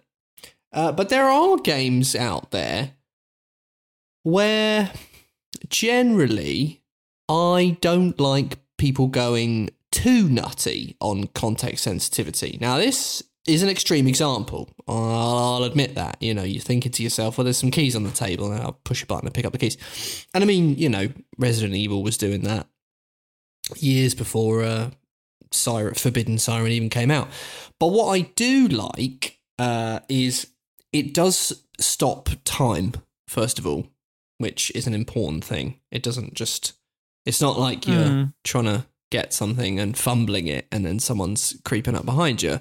It's actually quite a nice little stop and stay calm and actually sort of think carefully about it. It actually reminded me of the older Hitman games, I think, up to and including Blood Money, but not Absolution, where you would hold X as Agent 47, and then when you held X, a little list of actions would come up, and you'd highlight the one, and you'd let go of X. Now that was actually in real time, but generally I do like precision when it comes to precision versus context sensitivity, and there is a sweet spot for sure. Like, you know, some games can be very crabby and grumpy, and you're walking at things and doing all the wrong stuff. I appreciate that.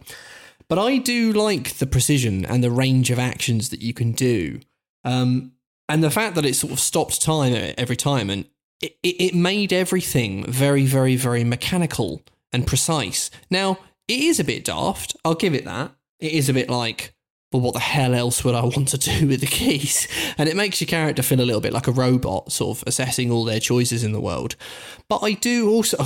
The moment that you were talking about early on in the first mission was I quite like that bit in the car where it's because it's the first time you really rub up against the sort of interaction menu thing, because you're thinking, Jesus Christ, you know, start the bloody car. And they take quite a good advantage of it, because you do the interaction menu to make him put the key in the thing, and the next moment to make him actually sort of turn the ignition and start the car, you bring up the interaction menu and the guy puts a brick through the window, which I thought was a really nice touch, because you're looking ahead, he smashes the window and you're quickly sort of scrabbling around. Of course, early on in the game, you maybe don't appreciate that actually this little menu freezes the action, so you're all right, you can do it and kind of relax for a second. And sort of doing it for each step of the thing, like, fuck, now I've got to turn the ignition. It reminded me of like a horror movie, when someone is trying to do that in a horror movie and they get the key in, but then they got to turn it and it doesn't quite turn. Maybe it gets stuck a little bit, and then then they got to put the foot down and go.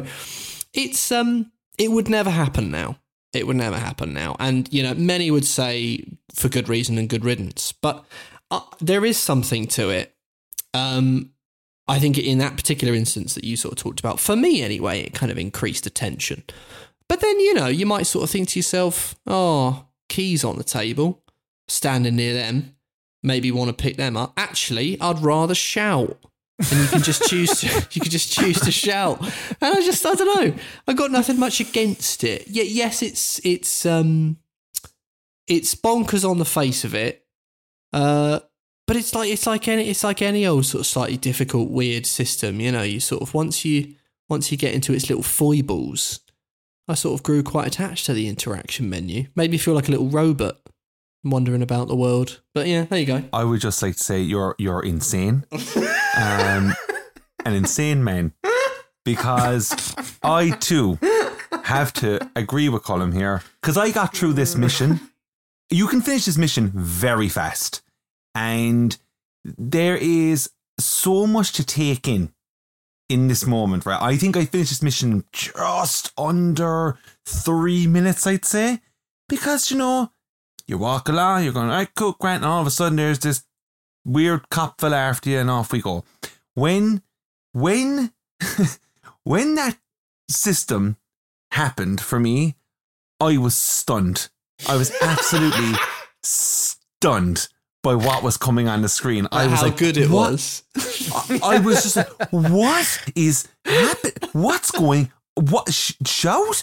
Pick up? What is? And I have to keep doing it. And what's going on? And I was stressing because of the situation unfolding. Your mum was coming after me. Whatever. Grand. Didn't know where I was going. Didn't like how it was playing out. Got into the Jeep, took off, mission accomplished. I hadn't a fucking clue what was after happening.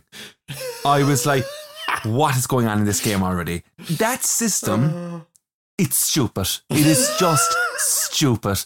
At the end of the day, the only good thing I'll say about it is I kind of liked how it just looked, I suppose. It felt very old school horror type. Yes. That is true. That doesn't mean that it works well, and it just doesn't. I get what you're doing when you're comparing it to old school Hitman, right?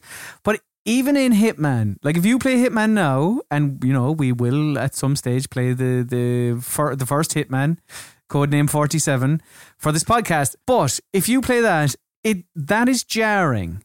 But I don't think it is to the same extent as this is, because in Hitman, and you know, I'm going off memory, there are like set rules for you to do. Like there are set actions, and you will always be able to kind of mostly do these actions. Whereas in Forbidden Siren, like it'll throw curveballs and throw different things at you, and that's where I'm like, what? So like Adam saying that's where at the start I was confused, and like I don't know, like as I said, you can, if you know what you're doing, you can finish it in like 30 seconds. The first time I did it, I was probably there for 5 minutes because what the fuck? What am I doing?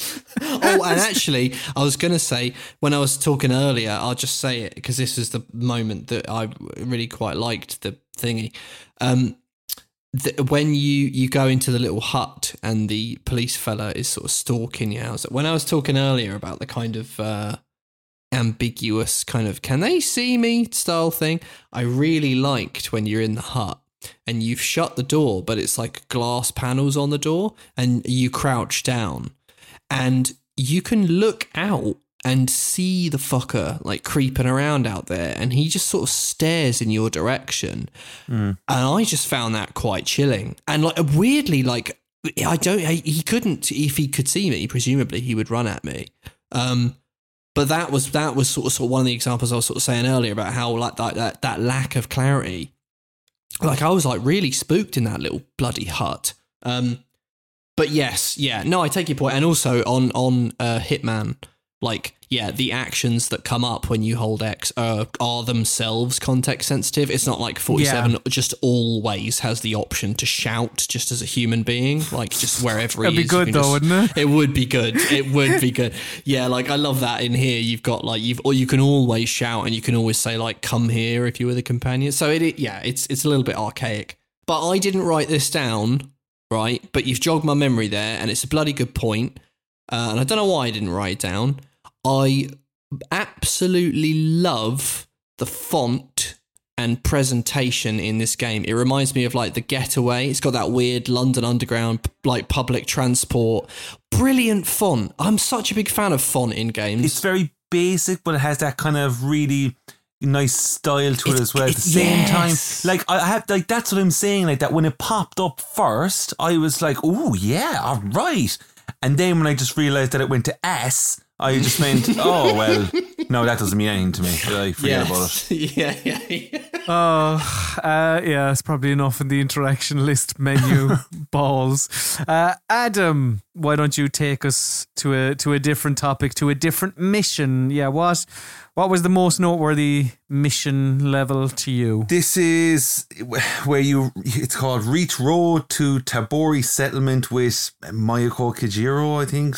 Pronunciation is completely off there, I'd imagine. But this, up to this point, you're trying to get your bearings as we are explaining about everything. There's a lot of questions already set out there in my mind with Forbidden Siren. This is where the game went, do you know what we'll do for you, Adam? Do you know what we'll do for you here now? Because you'll love this as well. A good old solid escort mission. And I tell you one thing for nothing. It actually blows my mind that they are able to make something such as an escort mission, a type of mission that I personally wouldn't be a massive fan of in Forbidden Siren. You have to control this girl. I know, as we have said, We've explained how the interaction menu and stuff like that is set out there. This is what it is. So you use this to then control the girl, and you can tell her, do all your standard things, follow, hide, whatever. You can shout at her to come your direction, all this stuff. But what blows my fucking mind throughout this was, and I still don't understand what was going on and what was happening, you would start going on and progressing through the level, not knowing where you're going, as we've explained how these maps are. You wouldn't have a clue where you're going, just winging it. And you could turn around and she's fucking nowhere to be seen. And you're like, where is she gone? Where is she? I'm trying to get through this, and where the hell is she gone? You might backtrack slightly and she'll just be crouched in a ditch somewhere, or just sitting there, and you're like, are you alright? Are you, how are you getting on? How are you getting on? Do you fancy like getting out of this situation? This is all that I'm thinking of. She's probably browsing her interaction menu. Probably, yeah. But like, you'd go on then, and then the game is doing the whole thing of like, you have to like lift her down off a ledge, and you have to bring her up a ledge and stuff like that. There's nothing that she can do herself. It's all down to you. And when you have to control another person when you can't even control yourself, it's absolutely not fun. Oh no, like this, I don't want this. And knowing how the game was playing out with its timeline, I was in my head going, don't ever bring me back to these two. Don't ever bring me back. All I ever wanted to hear was the dialogue. Aside from that, controlling them, brutal. Well, Josh, what you have written down here, I guess, is similar in many ways. The mission that you wanted to talk about. Yeah, so I picked. So you're playing as Tamon Takoichi on day 1 at 2:00 in the morning, and the objective is reach the road to Karawari with Yoriko Ano. And the reason that I picked this, there's a couple of them. First one is the opening cinematic, which I think you've probably captured that, Cullum, and we'll play that because it's one of the best things I've ever seen. And a couple of things that make this quite good for me was so this was the one where we sort of alluded to it earlier, where the Sightjacking worked quite well for me. And I played this mission twice because I wanted to sort of test out the different things that you can do. So Yoriko is following you, and you need to every now and again just sort of shout at her to come here, because she will do that thing that you were saying, Adam, like if you run ahead too far, you have to sort of stop and let her catch up. But there's like a long, fairly wide bridge like ahead of you, and there's snipers that are sort of covering the bridge, and I used the Sightjacking on the snipers to tell when they were where they were looking and when they were looking, and it worked quite well for me because you can do two things. You can turn right, and there's like a little cheeky path because one of the snipers is always like looking at the bridge. Like he doesn't really waver, so you sort of think, oh, okay, I can't go over the bridge. So you sort of turn right, go down this little winding path. And it's got a few really nice things this way. I mean, it's good general Sightjacking creeping around. But I really liked it because there's a little bit of bonkers puzzle logic that I quite like. You pick up a radio, which I thought was really nice. It was like a little sort of Easter egg for Silent Hill, because you pick up the radio and it's like, oh, this radio is broken, and all it does is it has like static coming through. And I was like, oh, that's really nice, because in the first Silent Hill you find a radio and it doesn't work, but it just emits static whenever the monsters come near, and Keiichiro Toyama was the creator of Silent Hill, so that's a nice little Easter egg. And there's a puzzle solution where there's a well, like a water well, and the fella that you are, Tamon Takoichi, just has the most brilliant reactions to things. And there's an option to pull the pulley on this well and sort of bring the bucket up. And he does that, and there's water in the bucket, and he grabs hold of the bucket. A little cutscene plays out, and it's actually potentially quite chilling. And he holds the bucket and looks down at the bucket, and a baby's arm comes out of the water and grabs his arm, and it's actually pretty horrible. But it was a double whammy of I was like, oh God, but Tamon, he just looked perturbed, he just looked a little bit stressed, and just sort of threw the bucket on the floor. He was completely fuck off, just didn't want, he wasn't dealing with it, and I just thought that really made me laugh. But also it was actually sort of quite creepy.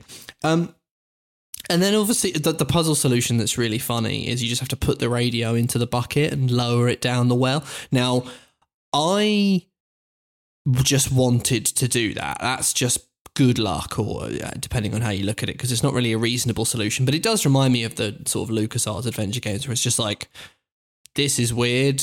I've just got a radio that's broken, but the static's not really a mechanic too much in this game, so I got to do something with this radio. Oh, there's an empty bucket in a well. I'm going to do that, and that's that's what it was, and it was lucky, but it made me sort of smile because I love those old stupid puzzles. Also, a brilliant thing for me is and you don't get it that much anymore, and I miss it so much. Scenery descriptions in survival horror games where you just press X to check your surroundings, and you'd get in Resident Evil, you'd sort of press X and it'd say, oh, these toilet cubicles are in disarray, and it just give you a little report of what that character makes of the situation. And sometimes it could be really, really, really funny, because it could be quite dismissive, which I think is funny. And there's one moment in this, and it rang true with who I thought Tamon Takoichi is as a person, because you're in a little house and there's an album, a sort of photo album, and it's bright red, and it's in the middle of this house, which is mostly beige and brown. So it's clearly meant to catch your eye, and you go over to it and you press the X button to check on this album, and the text that comes up just says, "There is an old album. Nothing about it particularly catches your attention," which is funny to me, because it's well, it does, because it's bright red and you've put it here, and also you've made this text. This text will only ever appear if I've already pressed X. So the text is a paradox in itself. You're insane. So that really made me smile. And then the other thing was, just to cap it all off, you actually can just tell Yoriko to follow you, and the sniper ghost fella, who's always looking at the bridge, so sort of start the mission again to have a little play around, he can only get one shot in. It's like a bolt action rifle. If you just start running, he'll get one shot in and you'll go, ooh, and get kind of wounded. You can just carry on running and the whole mission can just be skipped. You if you run ahead on that bridge, it takes 10 seconds of running over, and you get all the way up to the village gate, and you sort of stop and wait, and she'll run up with you. Bypass the whole thing. I just thought that's nutty. The design of it just means if you're a bit of a chancer, it can just sort of pay off. So yeah, just a little bit of I don't know, the open design being kind of cool, the detail being kind of cool, and the characterization is just out of this fucking world. But we'll get to that. So that is firstly what we thought of the Boom Boom of Forbidden Siren, as well as the missions and levels that stood out to all of us. So we are going to take a quick break, and then we will be back to talk about the story of Forbidden Siren, as well as any other little bits we want to add in our miscellaneous section. So we will be back right after this. All right then, let us continue chatting about Forbidden Siren. And firstly, let us talk about the story, the narrative, the characters of Project Siren's 2003's Forbidden Siren. And I wanted to start us off by first mentioning how cool I am All right, I'm a cool guy. I'm a pretty cool guy. Like I enjoy, say, a Quentin Tarantino style story that tells me the narrative from the perspective of different characters. Jumping around the timeline, so you're piecing everything together. It's, these types of stories often make rewatches rewarding because you're able to go back and go, right. So while they were doing this, the other character was, okay, yeah, cool, I get it, right? Or even a man we spoke about on the last episode, on our Batman Arkham Asylum episode, Christopher Nolan. I can't remember if I mentioned on that one, but I watched Memento when I was a teenage boy, and it blew my tiny little mind. Now, that might have been partly because I was the right age, I think, for Memento. I think teenage boy is just about right. But I thought it was unbelievable. But either way, I was like, oh my God, he's telling the film backwards. I can point to loads of other, Gone Girl does the two different perspectives. Yes. Yeah. I don't know, Love Actually, I suppose, that jumps around, doesn't it? Not timeline-wise, but different characters. There's a load more of different points of view. Yeah. No, Forbidden Siren, it opts for a similar vibe. Okay, the majority of the story takes place over the 3 days, and you see it through the eyes of these 10 different playable characters. And yeah, cool, well up for that. Can be great fun piecing things together. The issue with this type of storytelling, with this particular game, is that Forbidden Siren is both too unclear with its narrative and too difficult for you to gain any momentum. Or difficult probably isn't even the right word. It's just the controls are rubbish, so I died often. And when you die, go back to the start of the mission. So it's trial and error, and not trial and error where you're learning something. It's trial and error in that you might eventually finish the mission through sheer determination and will and nothing else. So a character will be introduced. You won't have a clue what they're doing in Hanada, but their objective is to get from point A to point B, right? Cool. So you do that, mission completed, fantastic, right? Then you go do 3 or 4 other missions with 3 or 4 other different characters, and let's say you spend quite a bit of time on a couple of those missions because you keep dying on them. Well, by the time you're back to that first character, you're like, what's going on? What's going on here again? So you can't get on this timeline hopping ride because the ride keeps fucking stopping and starting. Mm-hmm. And yet, because the game is reluctant to reveal the motives of these people, I'm kind of left wondering why I'm meant to care. You do, if you persevere, you find out the boy at the start wants to investigate a mass murderer he's heard about. There's somebody else that's a documentarian, and there's somebody else who's a teacher in a local primary school. But the real issue is just that this method of storytelling needs to really drive forward. It needs to have real, I mentioned the word, it should have real momentum.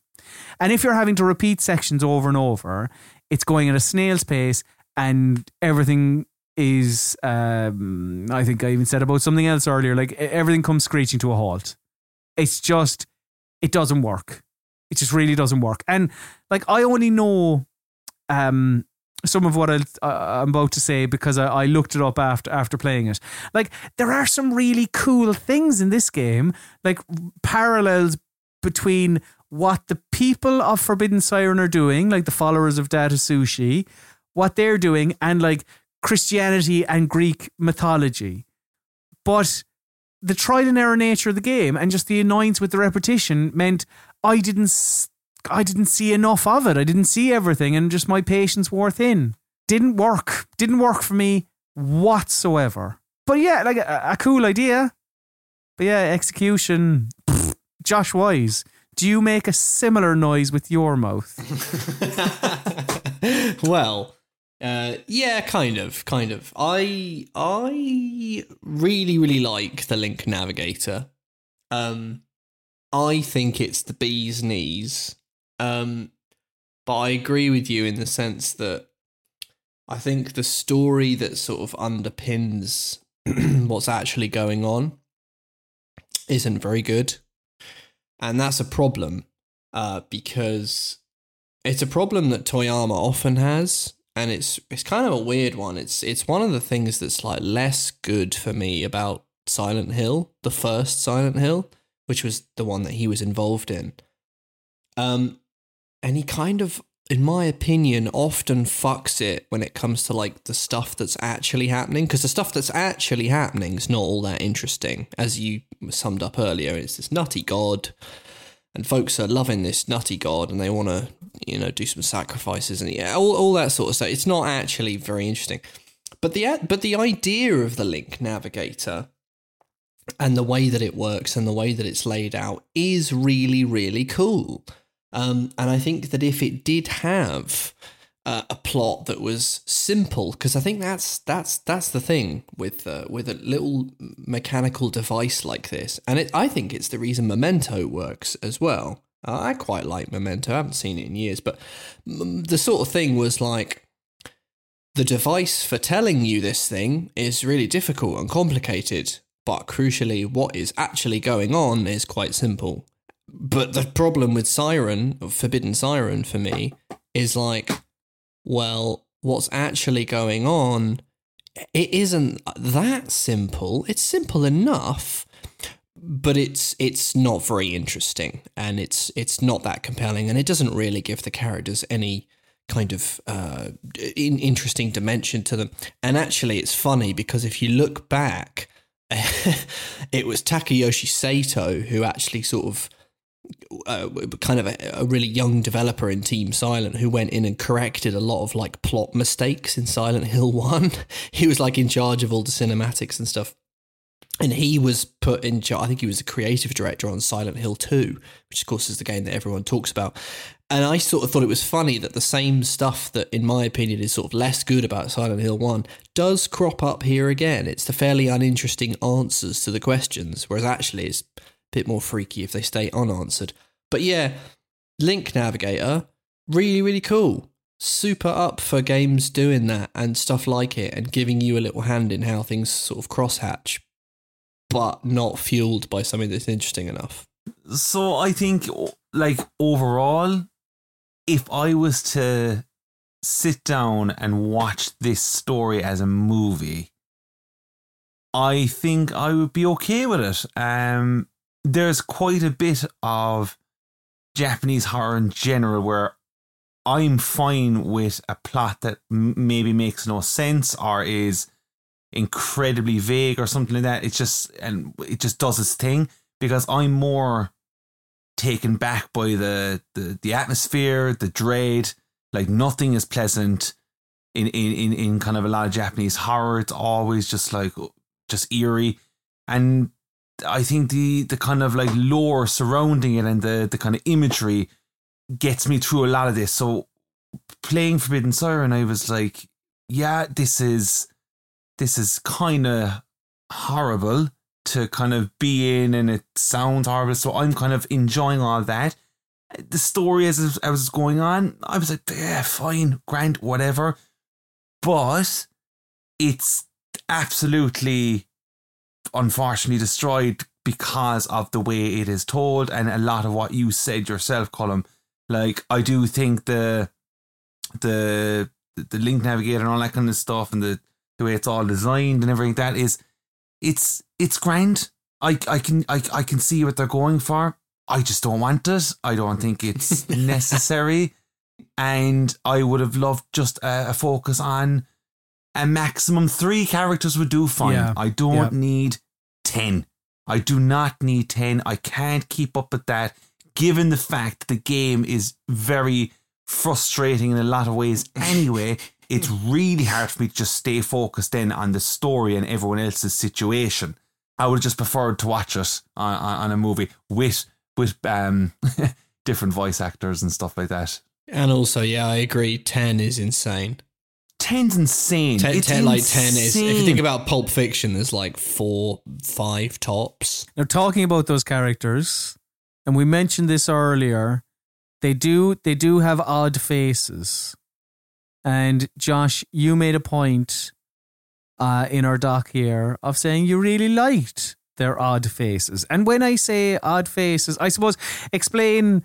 I mean, I kind of mentioned it earlier, but yeah, explain what the faces are, I suppose. I think you kind of nailed it. Like, for me, it's like it's LA Noire before LA Noire, and actually, weirdly, in some ways, it works a little better. So the whole thing with LA Noire was that they had actors, and then they did the motion. No, it wasn't even motion capture. It's pure performance capture, like the special rigs with all the dots. No, yeah, it was motion capture, or on the actors' faces, and then they just like pasted that onto like, you know, polygonal character models onto like heads, and it was amazing. I mean, you could proper performance and little ticks, and it looks like a weird trick now. It's really funny. It's like, that's not the way the industry went. The industry went the way of Naughty Dog at its sort of most money boosted height, but it was a cool trick. It was a really cool trick, and it wasn't cheap either. This, it's just really cool because it's just like, what, 5, 6, 7 years before LA Noire.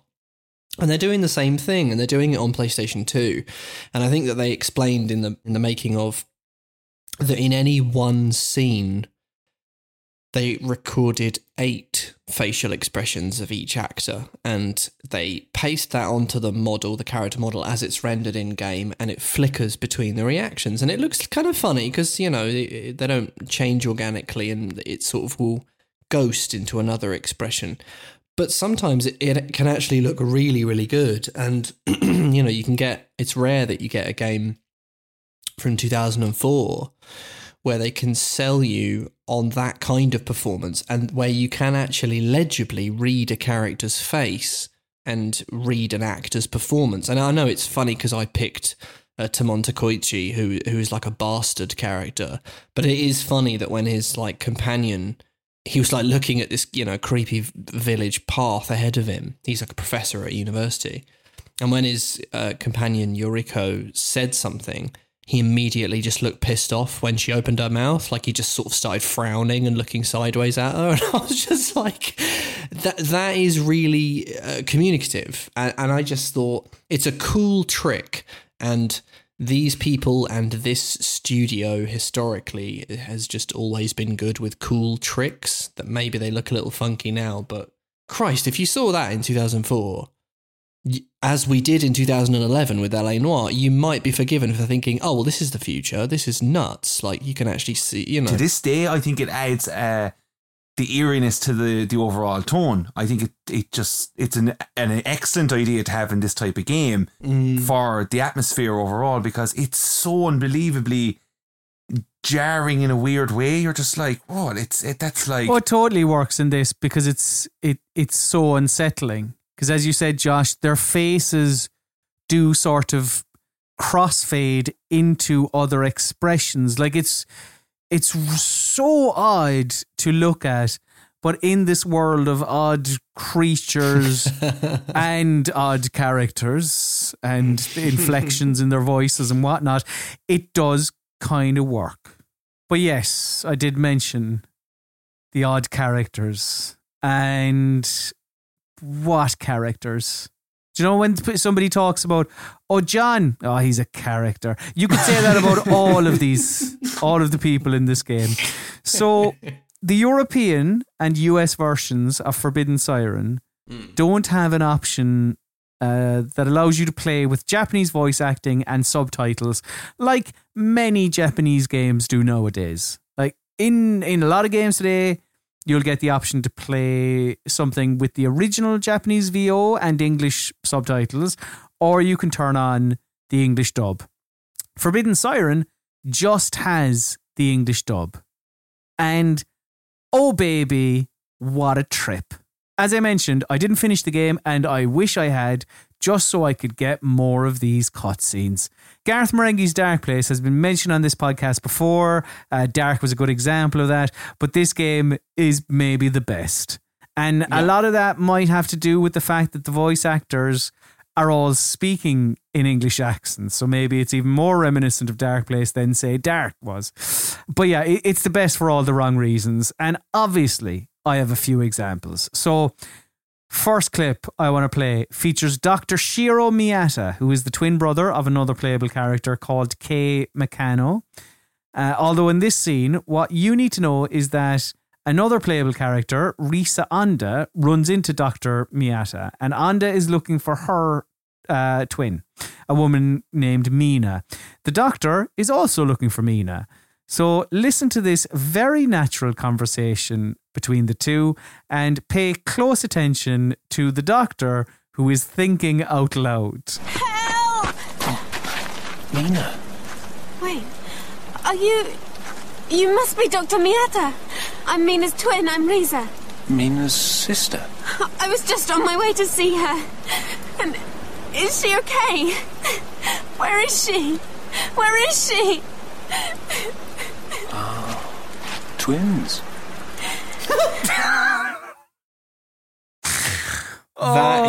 It's out of this world. I mean, maybe I didn't ready our listeners enough there, because if you haven't played it, you will be going like, what? Well, baby, there's plenty more where that came from. So in this next clip, you're going to hear a young girl named Miyaka Kajiro crying over her dog, who has sadly passed on. Poor puppy. You'll also hear a young boy named Kyoya Suda, who tries to comfort her in her time of need, whilst also trying to get her to accompany him in their search for nearby shelter. So he's going, he has a heart, but he's also like, we need to go places. So take a listen to this. Are you okay? Hey, this place is messed up. Let's just go to the church together and then think about what to do. The dog's already dead anyway. I'm sorry, but we have to.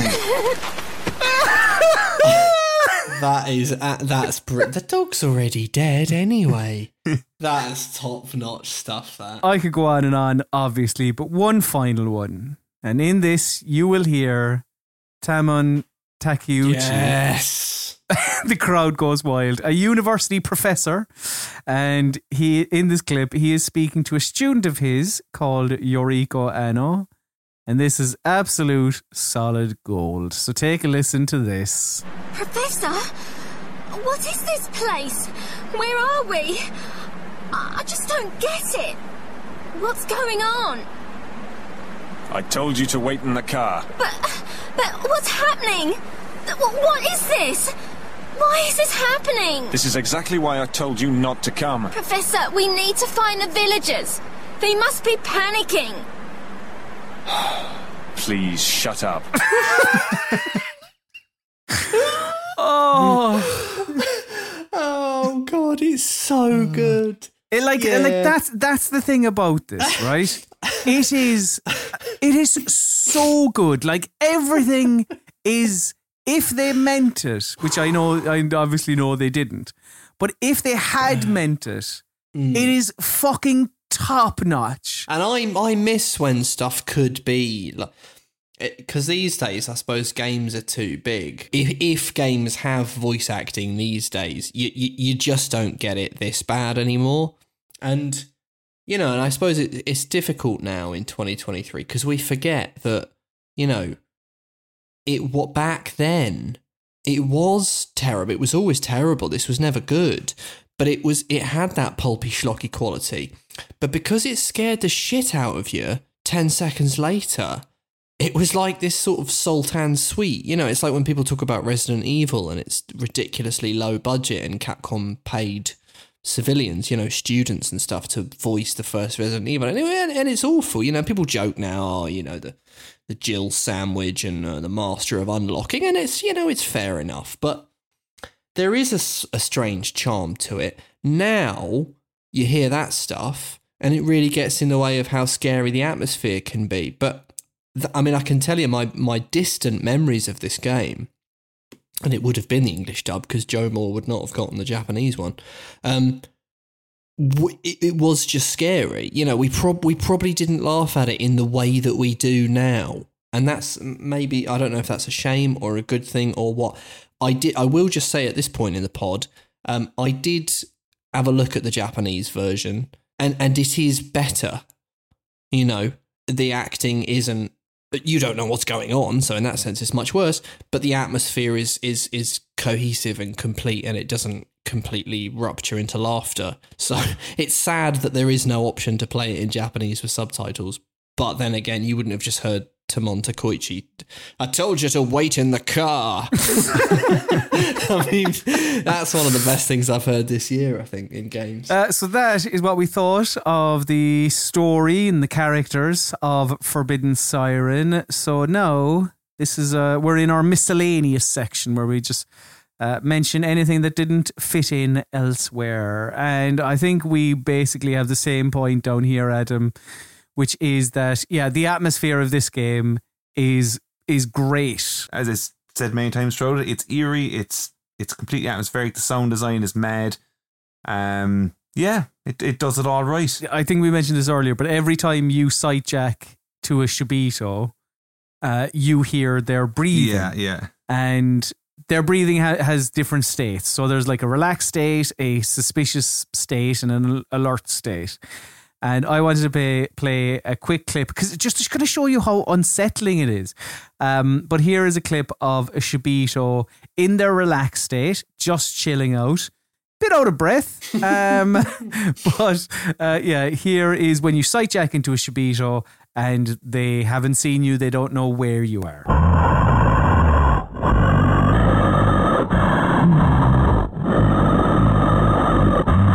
It's not necessarily scary per se when you're playing the game, but it's unsettling. And I think you might have even mentioned this, Adam. Like the first time you do it, you're like, "Oh, geez, oh, God, yeah. What's this? Where are they close that I can hear them? What's happening?" It really, really does work, and the music as well of Forbidden Siren also pretty good at creating that eerie atmosphere. Like the music isn't. You know, like you're not going to be coming away from Forbidden Siren whistling a tune. It's not like melodic or anything. It's drones and it's sort of alien-like sounds. One of the better ways to illustrate this is by playing the siren. So take a listen to this.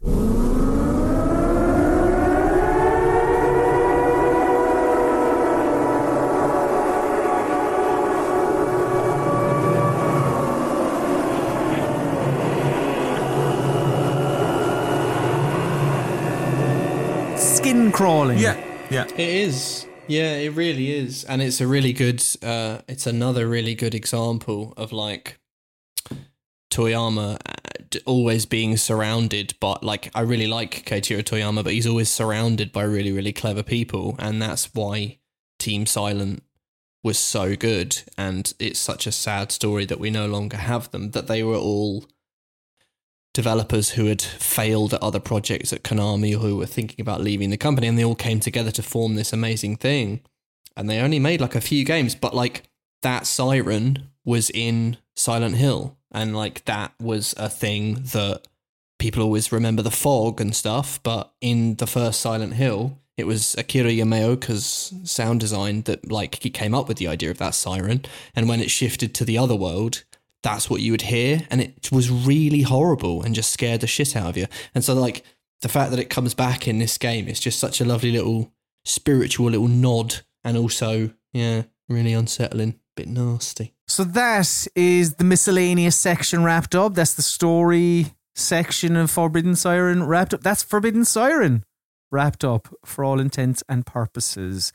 So what we're going to do is we are going to take a quick break, and then we will be back with our verdict to give you our final thoughts on the game. So yeah, we're going to take a quick little break, and we'll be back to give our ratings of Forbidden Siren.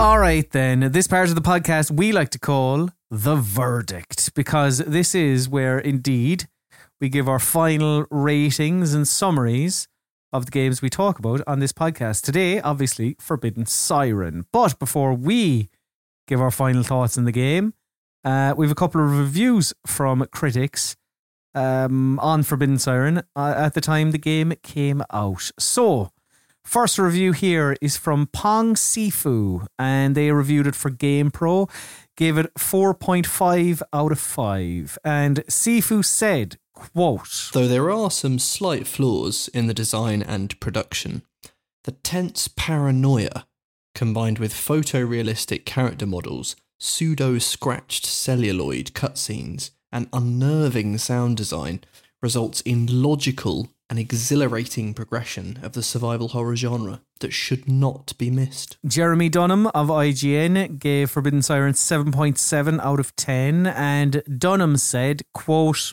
Siren is one of those rare kinds of games that overcomes gameplay shortcomings with its concept, style, and storyline. Joe Rybecki reviewed it for official PlayStation Magazine US, and they gave it 3 out of 5.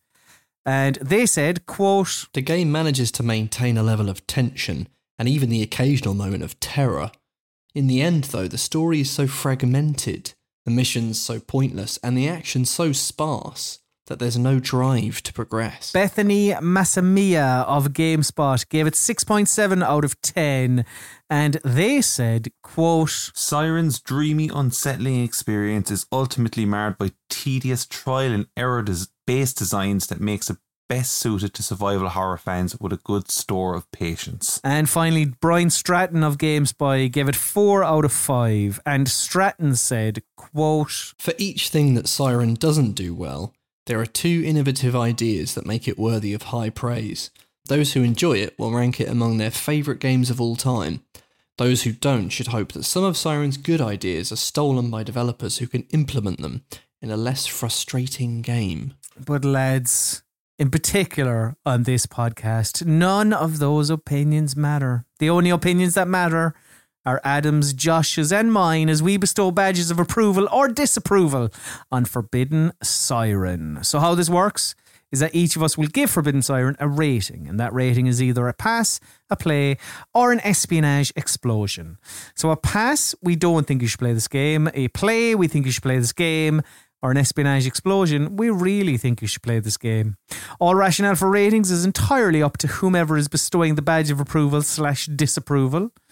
And we change the order of badge bestowers on each episode. And this week, the order is as follows. It's Josh, Cullum, and then Adam. So Josh, take it away. I am going to give Forbidden Siren a play. And I'm going to say that it's one of those games, I just think I'm very, very fond of it. I really like Koichiro Toyama. I think he's one of those people where he's not like a household name, a gaming nerd household name like Shinji Mikami. Like a lot of people wouldn't know Koichiro Toyama, I think, but he's just, all of his games, they always have really, really fresh ideas in them. And sometimes those ideas work. And like, if you look at Silent Hill, and they're kind of genius, and they're always really tricky and clever, like, oh, I don't have any draw distance on this fucking PS1. Oh, I'll do a game where there's just fog everywhere. You know, just clever stuff like that. And there's always like 2 or 3 things going on that are just very, very clever. And I think Siren is one of his failures. I think if you compare it to something like certainly Silent Hill, but even afterwards something like Gravity Rush, which just has a fantastic central mechanic, and he does things in colour in that game in place of fog that are sort of similar. There's just enough here in Siren where you can sort of think of it and you go, oh, he's trying to get back to Silent Hill. He doesn't have the rest of Team Silent behind him, but he's revisiting some of his ideas, and he's kind of doing interesting things with them. They don't always work, and I think you guys have sort of touched on why they don't always work when they don't. But when they do work, you just get a glimmer of something really, really fresh. And people didn't take that much from this game. And, even though some of the stuff didn't work, I would love to see someone do something with like the Link Navigator with a good story, a more simple story, and maybe only 3 or 4 characters, not 10 characters, you know? Or I'd like to see someone do something with Sightjacking in maybe a more user-friendly way, you know, a way that kind of gives you more of an advantage, maybe. And of course, then there's the sort of facial animations. It's just, it's cool. It's inherently cool, and there's nothing like it. You won't really play anything like it, for better or for worse. So I typically like to, you know, take the listener on a journey and leave my rating until the end when I'm going, oh, this was good, and that wasn't so good, and that was whatever. Stone Cold Pass, boys. Stone Cold Pass for old Forbidden Siren. There are parts of me that never want to think of this game ever again. I fucking hate parts of this game with every fibre of my being, whilst also acknowledging that things like the Sightjacking is cool, and hasn't really been stolen all that much. I don't know, Driver San Francisco, you can move to other people. I don't know, sort of like, possess them. But there are elements of this that could be taken by other developers.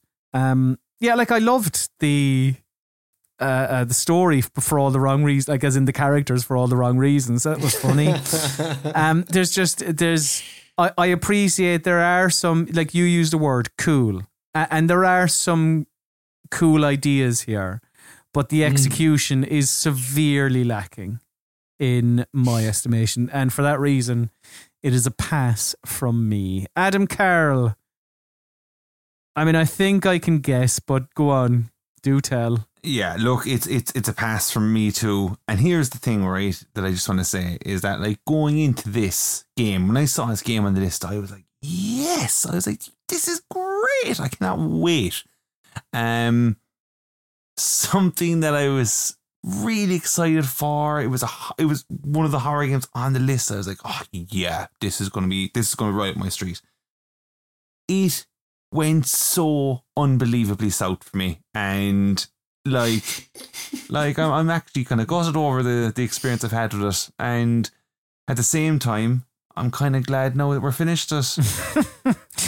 Put Forbidden Siren to the back of your head, because yes, we need to focus on what we're going to be talking about on the next episode of Stealth Boom Boom, because on the next episode we're going to be looking at a game that had a major mic of GamePro saying, quote, if you crave a dark, challenging game, this completely fits the bill if you have the fortitude, patience and maturity to hit its mean streets. Kristen Reed of Eurogamer said, quote, whether you're comfortable with gratuitous violence is the most important issue you should confront before you consider grappling with the most morally challenging game ever made. And Alex Porter of Maxim magazine called it, quote, a subversive parody that cleverly indicts our depraved culture. Another 20-year anniversary on the horizon, and for the first game in one of the most controversial video game series of all time. Yes, on the next episode of Stealth Boom Boom, we're going to be discussing, reviewing, dissecting Manhunt.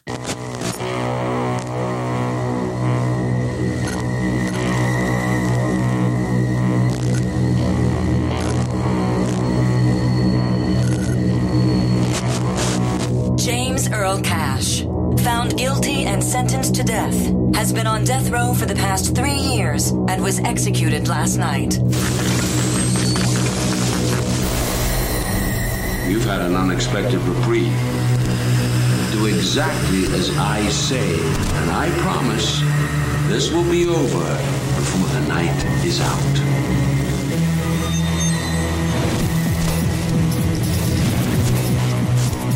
A biggie from the people that brought you Grand Theft Auto. I feel like we've had a conversation about Manhunt before, Josh. Have you played Manhunt? Yes, I played it a few times. Big game when I was a kid. That was the game I told you about that time where this guy from school, Ryan Martin, bought it from an MVC.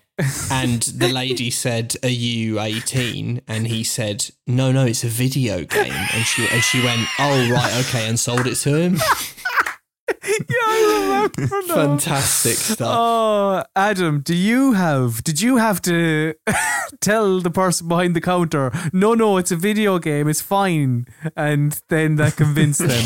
Or what's your history with Manhunt? I knew of the game, but really and truly all I cared about at the time would have been Grand Theft Auto when it came to Rockstar, I guess. I haven't played Manhunt.